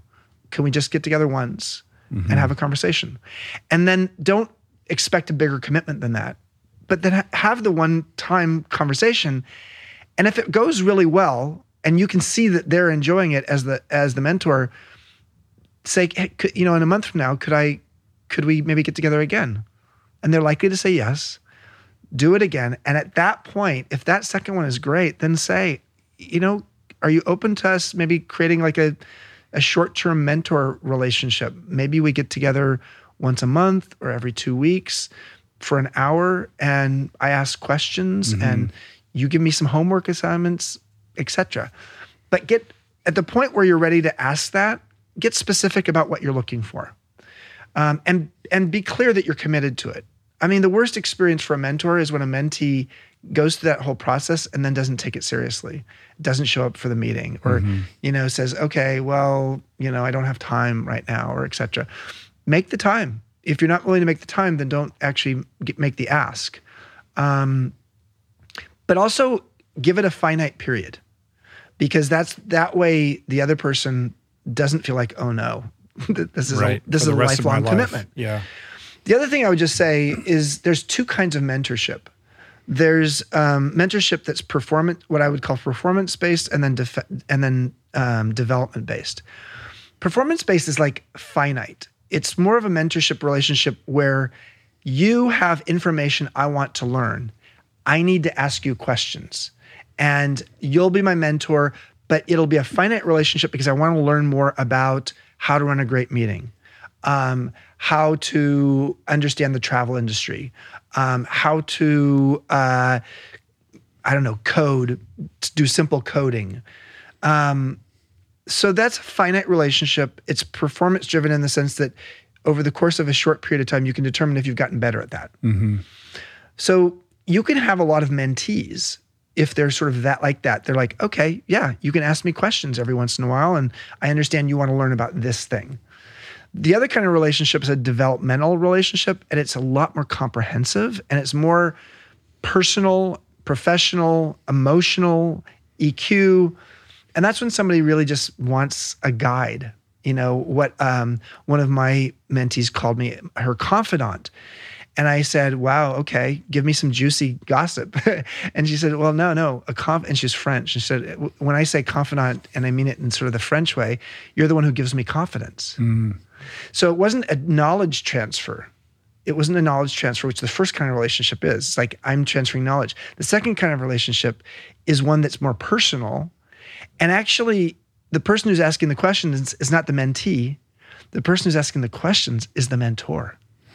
And I'm asking questions about you to help you unlock who you are and help you, guide you, be your permissionary, to help give you the permission to do the things I think that you have the capability of doing.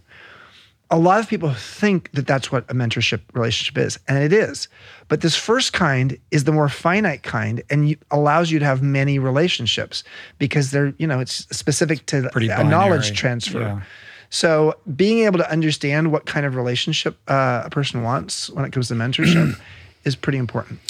Not to push back, but how many emails a day do you get from people asking to take you out for a cup of coffee? You see, that's the thing. Like, it's nice to live in Baja most of the time because I'm not. I get a lot of those emails, and it's just like, I can't do that. Like, I'm not in a position to do that. So I think it is really about who are the people in your environment. Yeah, I mean, listen, if someone has come from out of the blue and I don't know them at all, I mean, I do get a lot of emails from people, and they sweeten me up with all the things that they know I probably want to hear. And in those kinds of cases, I'm not going to get on a Zoom call with them, but I will answer 2 or 3 questions in an email. I'll do that. And so for those of you who are listening to this now and you want to send me an email with a couple of questions, feel free to do that, because I had people who helped me early on. There are times when I may say, oh man, I am barraged right now, so I'm going to have my assistant actually tell you to write me back in a month or 6 months, and then maybe I can answer some questions. But most of the time I do answer questions by email pretty quickly, assuming they're really simple answers. But in terms of like someone saying, hey, can I get, just do a quick Zoom call with you? It's like, I think one of the lessons we've learned in the last 2 years is doing a simple Zoom call will wear you out if you do, 12 of those in a row. Yeah. And so for me, I also like to test somebody. If someone comes to me and says, they want some of my time, and I'm really, really barraged with stuff right now and I can't give any time, like, come back to me in 3 months or 6 months. If they come back to me in 3 or 6 months and I can see that they've got something, I'll take it a little more seriously. Right. Not because I didn't take them seriously the first time, but because they've shown me they have some reliability and some desire. And therefore, I'm going to try to reciprocate if I can. I want to talk about what it means to be a modern elder, defining what a modern elder is, but to kind of contextualize it, when I think of your tenure at Airbnb, coming in as a mentor, kind of emerging from that as this modern elder, and the success that relationship engendered in terms of the company's prosperity, it seems to me that should be like a Harvard Business School case study. Maybe it is, I don't know. But because it was so fruitful and productive, why doesn't every company institute some version of that? Because, it was so valuable. Well, the good news is the venture capital community and private equity community took notice, and it led to a lot of those companies sort of saying, how are we going to, the way venture capital and private equity works is often the person who's put in charge of the young CEO is a young partner or young associate at the venture capital and private equity firm. So they're not necessarily the person It's not Bill Gurley. It's not Bill Gurley, and it's not somebody who's really going to have the wisdom or maybe the cojones, so to speak, to say to the person who's out of control, you're out of control.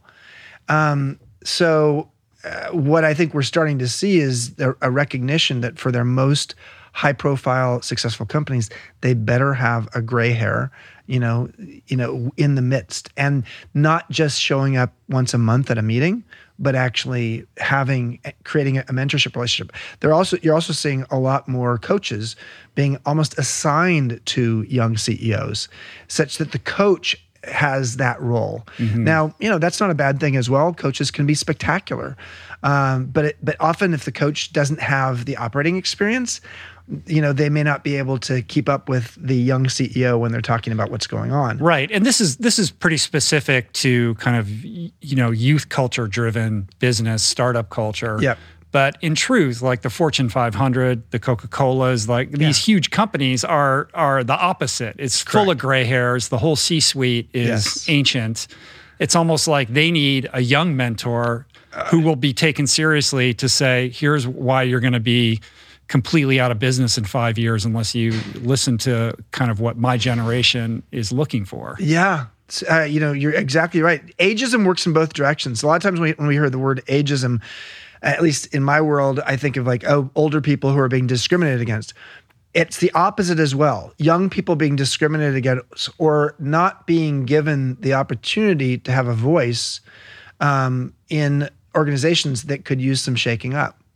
So it definitely goes both ways. So, I mean, I think I would say that we're living in an era where this idea of an intergenerational potluck, where we all bring to the table that which we do or know best, makes a lot of sense. Yeah. And there's a huge amount of research on this. So diversity often in companies doesn't think about age diversity. We talk about, race, gender, ethnicity, sexual orientation, but age diversity is important as well.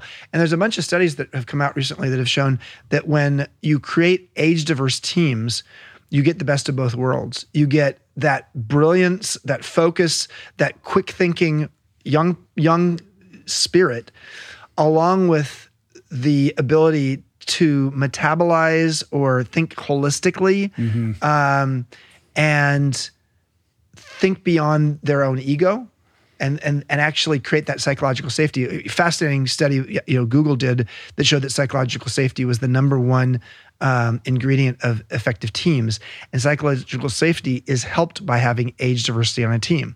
So I think we're in the early stages of realizing that age is an important diversity metric, just like the other ones. Sure.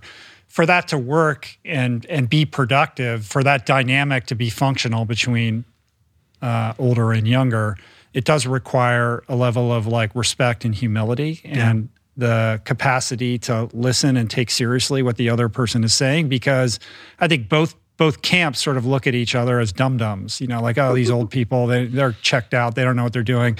These young people, like, their brains aren't even fully formed yet. Why should I listen to these people? Yeah, this is part of the reasons, I'm looking forward to doing something later this year. I mean, I'll mention it now, but we don't even have a website up for it yet. But there's a guy named Michael Hebb who started Death Over Dinner. So it's a movement globally. Over 1 million people have done this, where they have this Jeffersonian dinners, topics, conversations about the subject of death. And you could have one of 3 or 4 or 5 different topics that you and a few friends can actually talk about over dinner. Well, I think Generations Over Dinner is an idea whose time has come, which means you bring a bunch of generations to, like, 3 generations, 5 generations, maybe even 7 generations. We have 7 generations living still. Bring them to a table and have a topic about, how do you solve climate change? How do you address intergenerational collaboration in the workplace? What happens in the various life stages? And the wisdom would go in both directions. And you could sort of say, oh, we just had a 6-generation dinner, or we had a 4-generation dinner. And so it's something we're going to be launching later this summer. We have a nonprofit called AGE, the Association for Growth and Education, that focuses on intergenerational collaboration.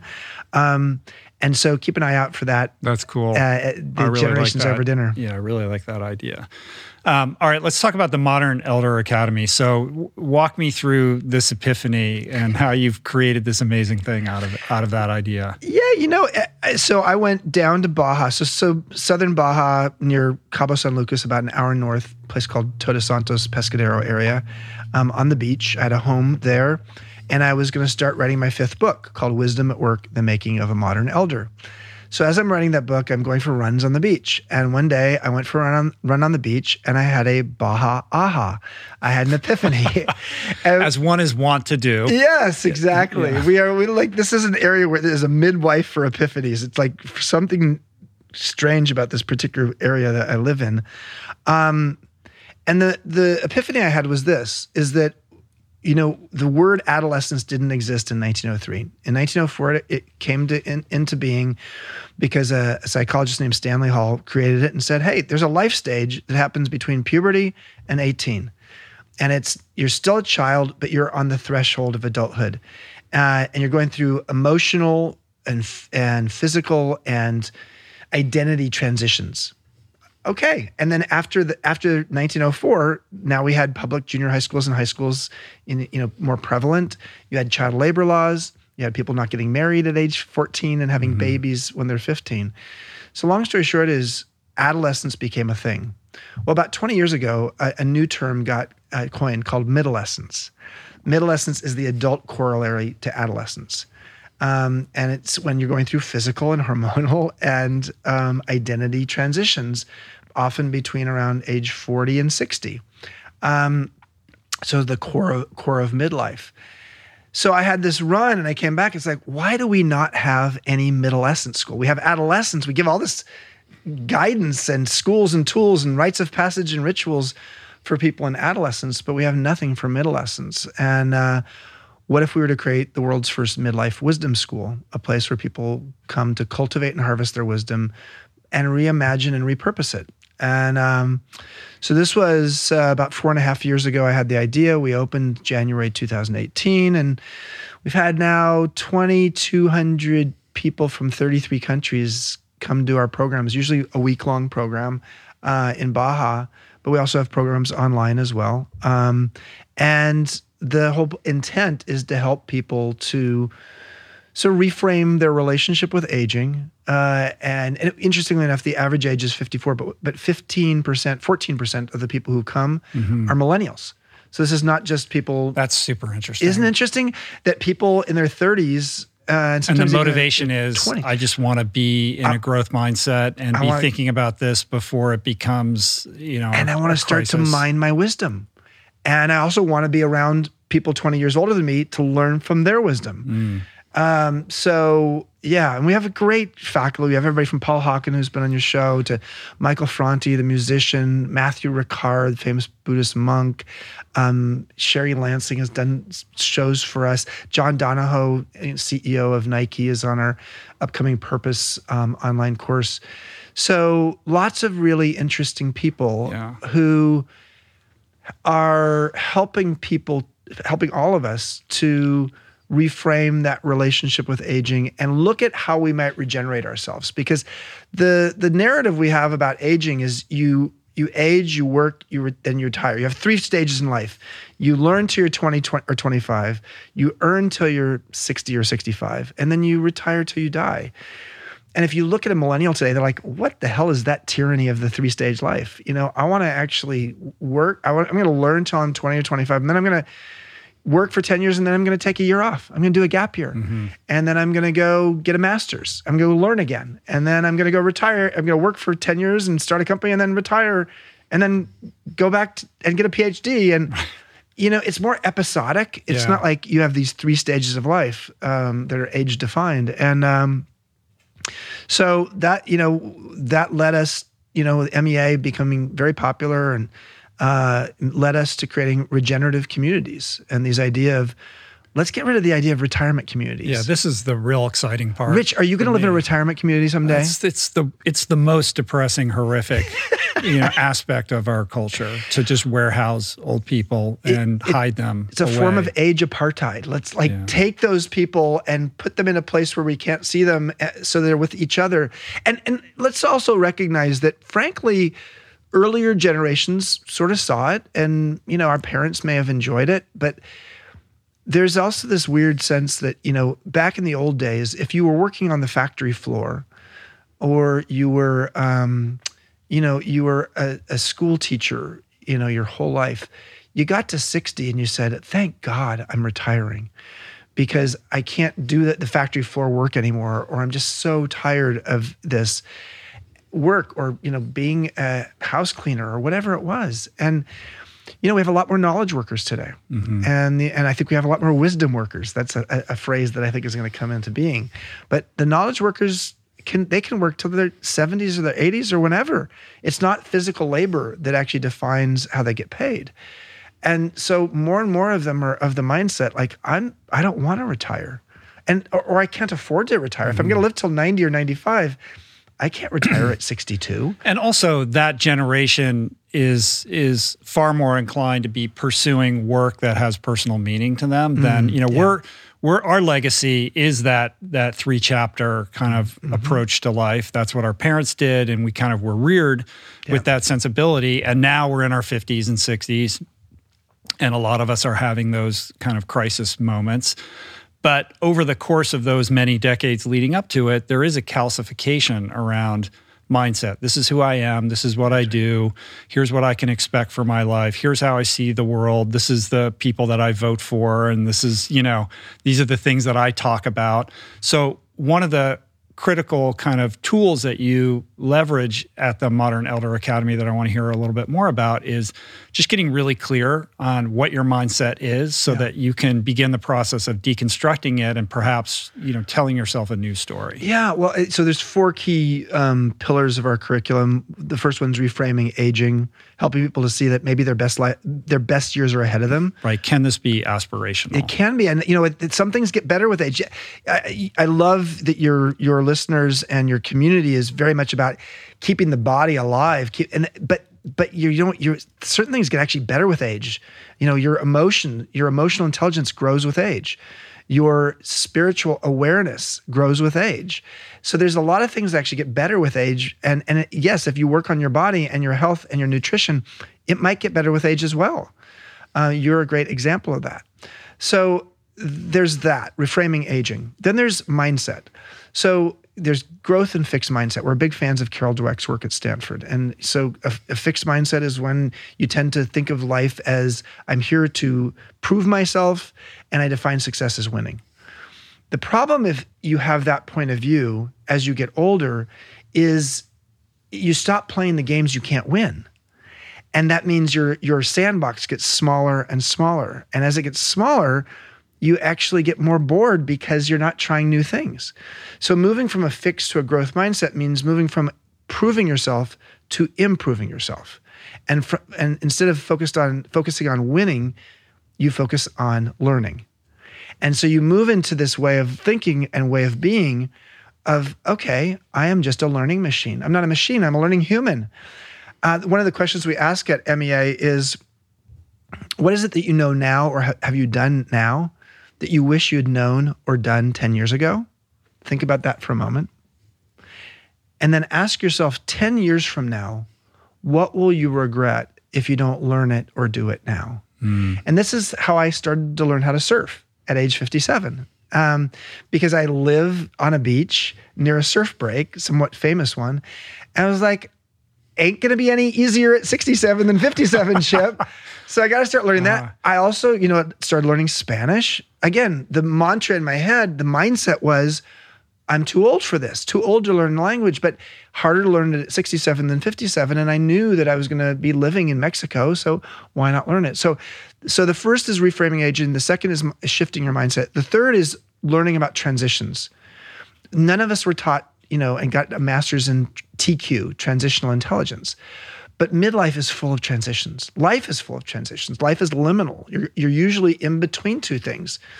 And yet we've never really been taught, what's the anatomy of a transition, and how do I architect moving through a transition, whether it's getting divorced or, changing where I live or changing my career or retiring or seeing my parents to passing away or becoming an empty nester or going through menopause or men go through andropause.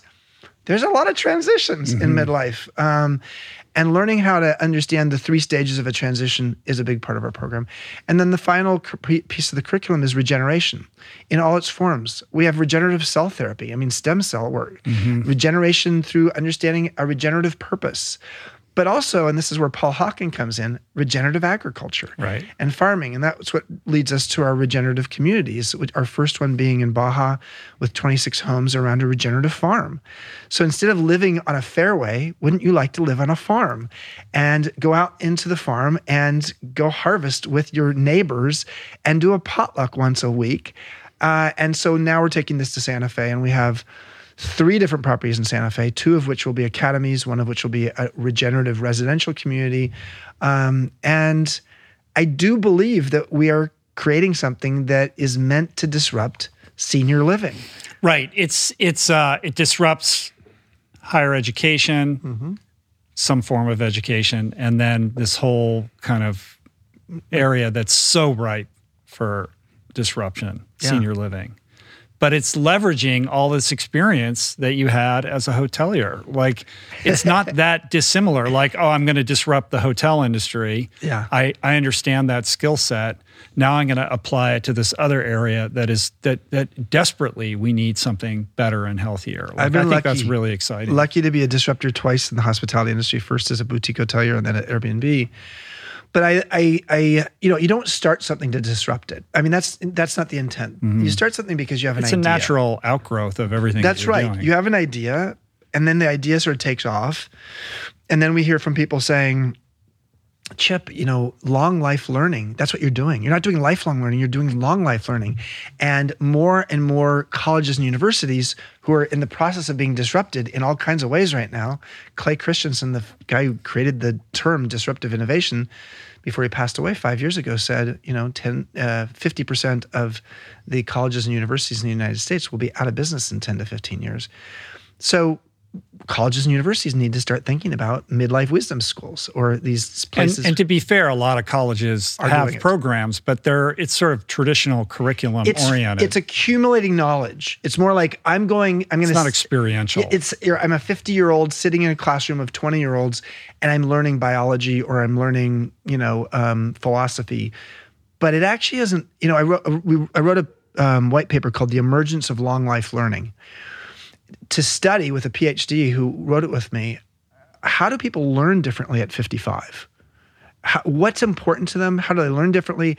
And that actually had a huge impact on how we have created our curriculum, because we actually, at MEA, wisdom is not taught, it's shared. Mm-hmm. So how do you create the crucible for a collection of 20 people over the course of a week to learn a bunch of things, but then actually share experience, and in small dyad partners, one-on-one with each other, have these conversations of how it's applicable to them. And that, how it's going to be applicable to you at 55 or at 45 is different than it is at 25. So yes, lifelong learning is a thing, but long life learning is a subset of it, focused on how to live a life that's as deep and meaningful as it is long.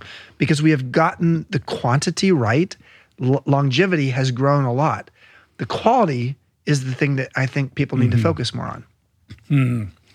A big piece in trying to engender your life with that level of quality is this transition that you speak about from accumulation to attunement. Mm-hmm. So speak about that a little bit. Yeah, the first half of our life is about accumulating knowledge and friends and obligations and, romantic partners, and then marriage possibly, and children. You get to age 45 or so and you say, oh my God, I've got this burden. I've got a lot of baggage. And the second half of your life is now about editing that baggage. So you move from accumulating to editing, and you move from the attainment part of your life. And it doesn't mean you don't have attainment throughout your life. You do. But I got to tell you, and as someone who's like a first-class attainer, your attainment at some point, as your ego starts to shift, that operating system of the ego shifts to the soul, you move from attaining to attuning. What's the difference? Attaining, when you're in the attainment mode, you will atone later because you may have sharp elbows. You're sort of like, when you're actually attaining, you're very selfishly focused, and you might be a gracious person, but you're deeply focused on the finish line. And it's, that's the hedonic treadmill. It's when we sort of realized, man, I keep putting finish lines there, and I feel a sense of accomplishment, but I don't necessarily feel the sense of happiness. Mm-hmm. And so moving from attainment to attunement moves from atoning afterwards to feeling at one. So when you're in the attune phase, you're sort of like harmonizing. So surfing is an attunement sport. You better attune with the wave. So many things as we get older become attunement, opportunities for attunement. And as we learn how to attune, we actually know how to create sort of that psychological safety in a team. We know how to actually create what's called environmental mastery. This is something we get better at as we get older. It's not about the ecosystem or the dirt on the ground. Environmental mastery means you actually know how to repot yourself in the right habitats and flourish. It's a psychological quality. It's a social science research that shows that as we get older, we understand where we will flourish. And you are better and more adept at being able to discern where that will be. And so that becomes a part of it as well. And that's attuning with the right environment. It's part of the reason why, frankly, at age 50, we sort of get to a place where I have no more fucks to give. And I'm not talking about someone's romantic life. I'm actually talking about, I don't want to be in an environment that it feels toxic to me. You might handle it in your 20s or your 30s, maybe even your 40s. But in your 50s, your level of patience for it isn't the same. And, one person's toxicity may be another person's beautiful environment. So I'm not saying all environment, Right, but there's a freedom and like kind of a liberation and a strength in that. Yeah. If you're looking at it correctly. Yeah, I think it's, this self-awareness that comes to I know where I flourish. I know what I like. And that's the editing function. But also, sorry to interrupt, making sure that is coming from a higher consciousness state rather than an outgrowth of your fixed mindset at that time about your capabilities. Yeah, it's having that openness, again, to the intuition, to the wisdom, to something that actually may emerge that is not scripted for you.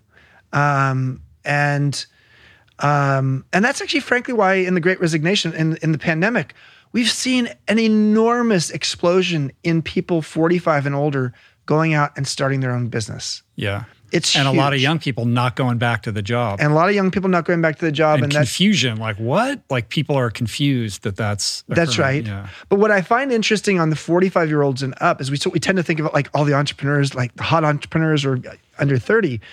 But the fastest growing set of entrepreneurs in the country today are 45 and older. Is that right? Yeah, yeah, exactly. And so over 50% of the businesses, the new businesses started in the US are people 50 and older. So.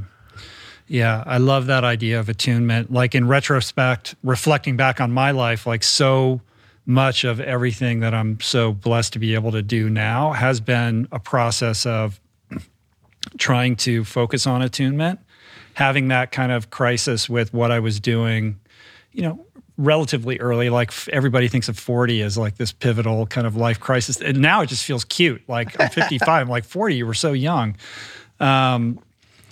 And to kind of inelegantly, but eventually fall into this vocation that I feel like meets my skill sets, allows me to continue to develop this growth mindset, and is successful only to the extent to which I can be attuned with you. Like I can't achieve this conversation for it to be valuable or successful for the person who's listening to it.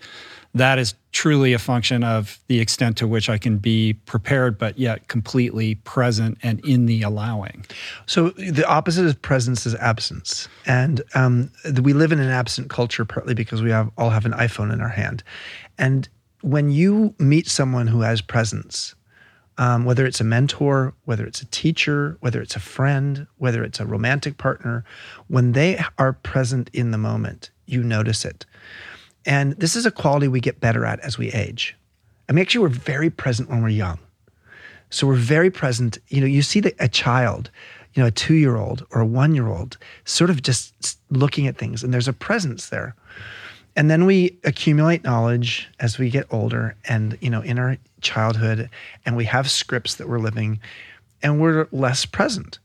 And there's a point at which we become present again. I happen to think it's around when the operating system of the soul kicks in. And when we start to become present again, things come through us. So I was most of my life a can-do-it person.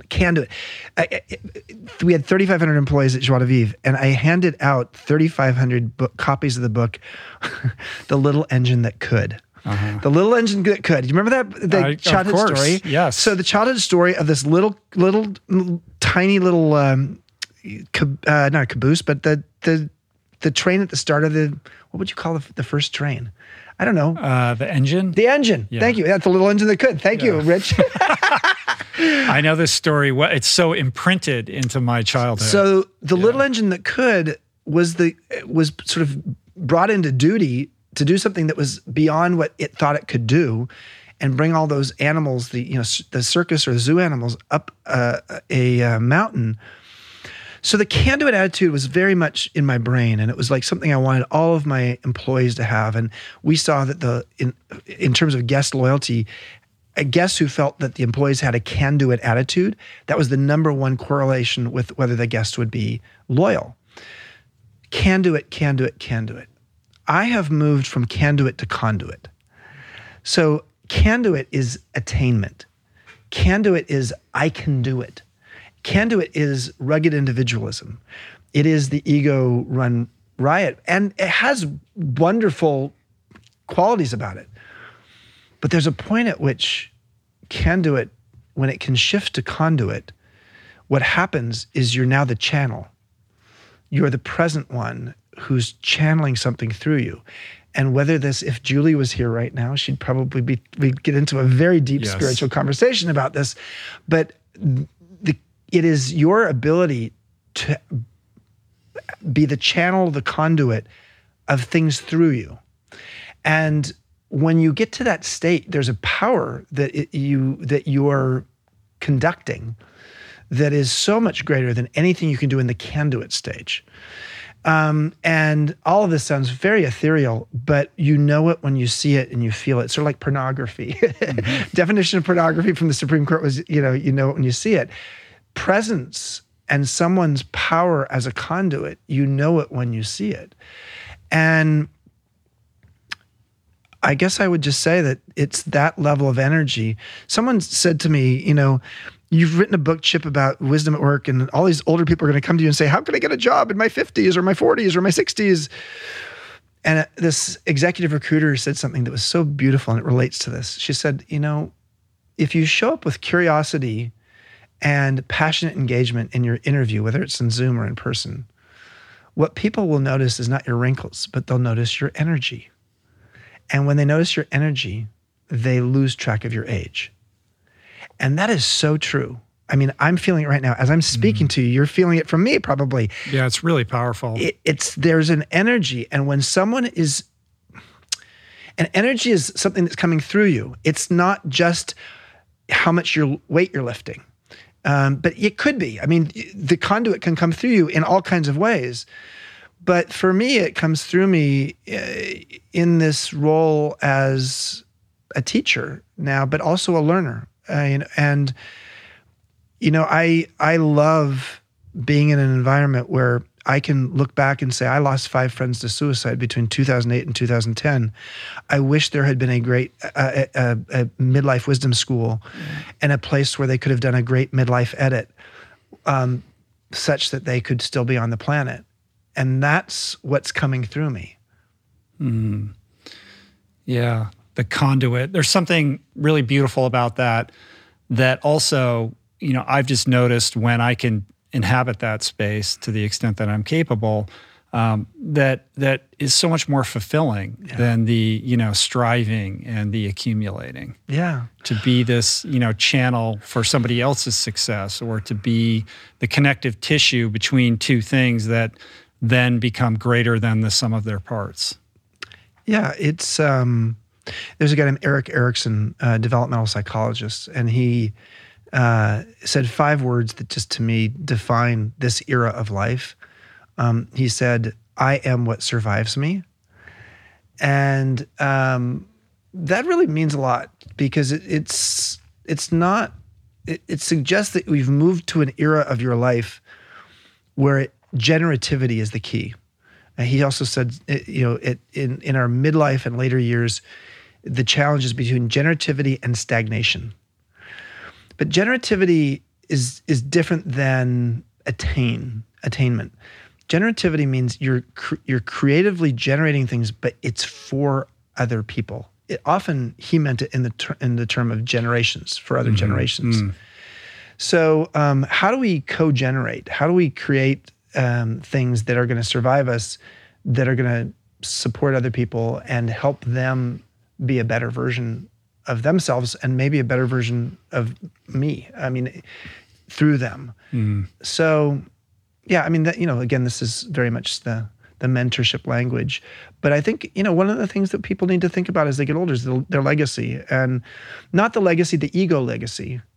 It's not so much how am I going to be remembered. That's important, but that has a certain ego attached. It's more, how will I have served? Mm-hmm.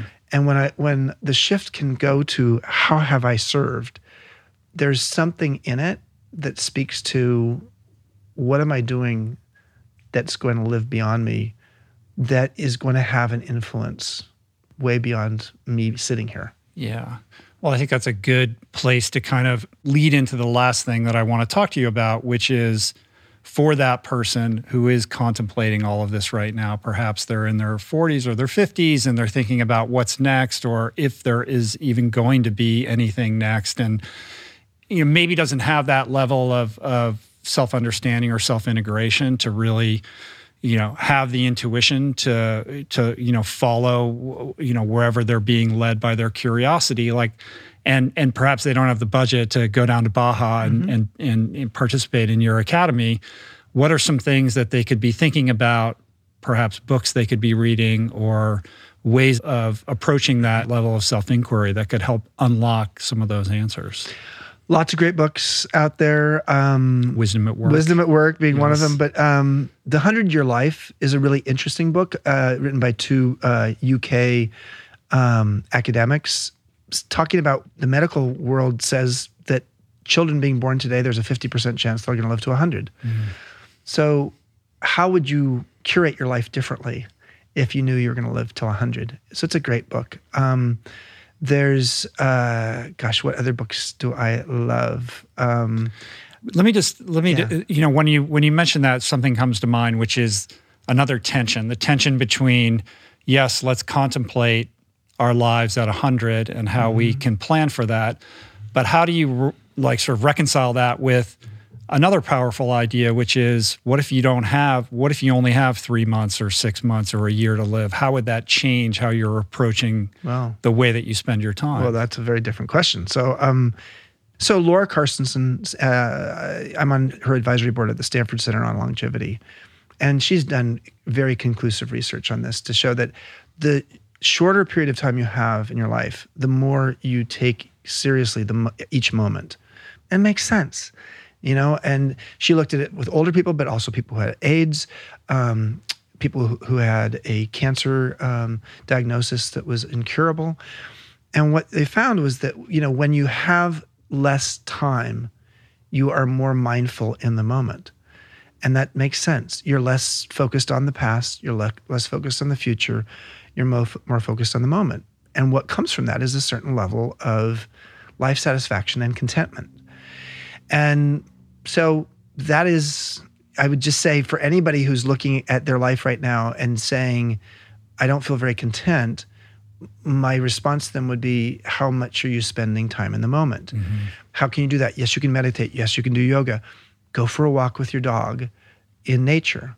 So during the pandemic, when I was living in Baja and we had no guests because we had to shut down, I'd put on my calendar 3 hours a day, 3 days a week. And I called it spying on the divine. And I would go get divinely intoxicated in nature. And I don't mean I brought alcohol or psychedelics. No, I was going for a walk with my dog for 3 hours in different natural, beautiful places around Baja, and just noticing what nature could teach me, the resilience of nature, the interdependence of nature. I was being in the moment. And our friend Dacher Keltner, who started the Greater Good Science Center at UC Berkeley and is on our faculty and has a book coming out on awe next year, talks about the various forms of how you can find awe in your life. And for so many people, it's found in nature. So I'd say that is something you can do. You've got a park near you. You don't have to spend any money on that. You don't even have to, you don't have to buy a book for that. But there's lots of other good books. There's, From Strength to Strength that just came out with Arthur Brooks. There's Becca Levy's book, Breaking the Age Code. Becca Levy is the one who actually, in many ways, our program is built on her work from Yale. She was able to show that when you shift a person from a negative to a positive mindset on aging, you give them 7.5 additional years of life. What? It's actually more life than if someone stopped smoking at age 50 or if they started exercising at age 50. So the public health benefit of shifting a mindset around aging has a greater benefit to society, and people are happier.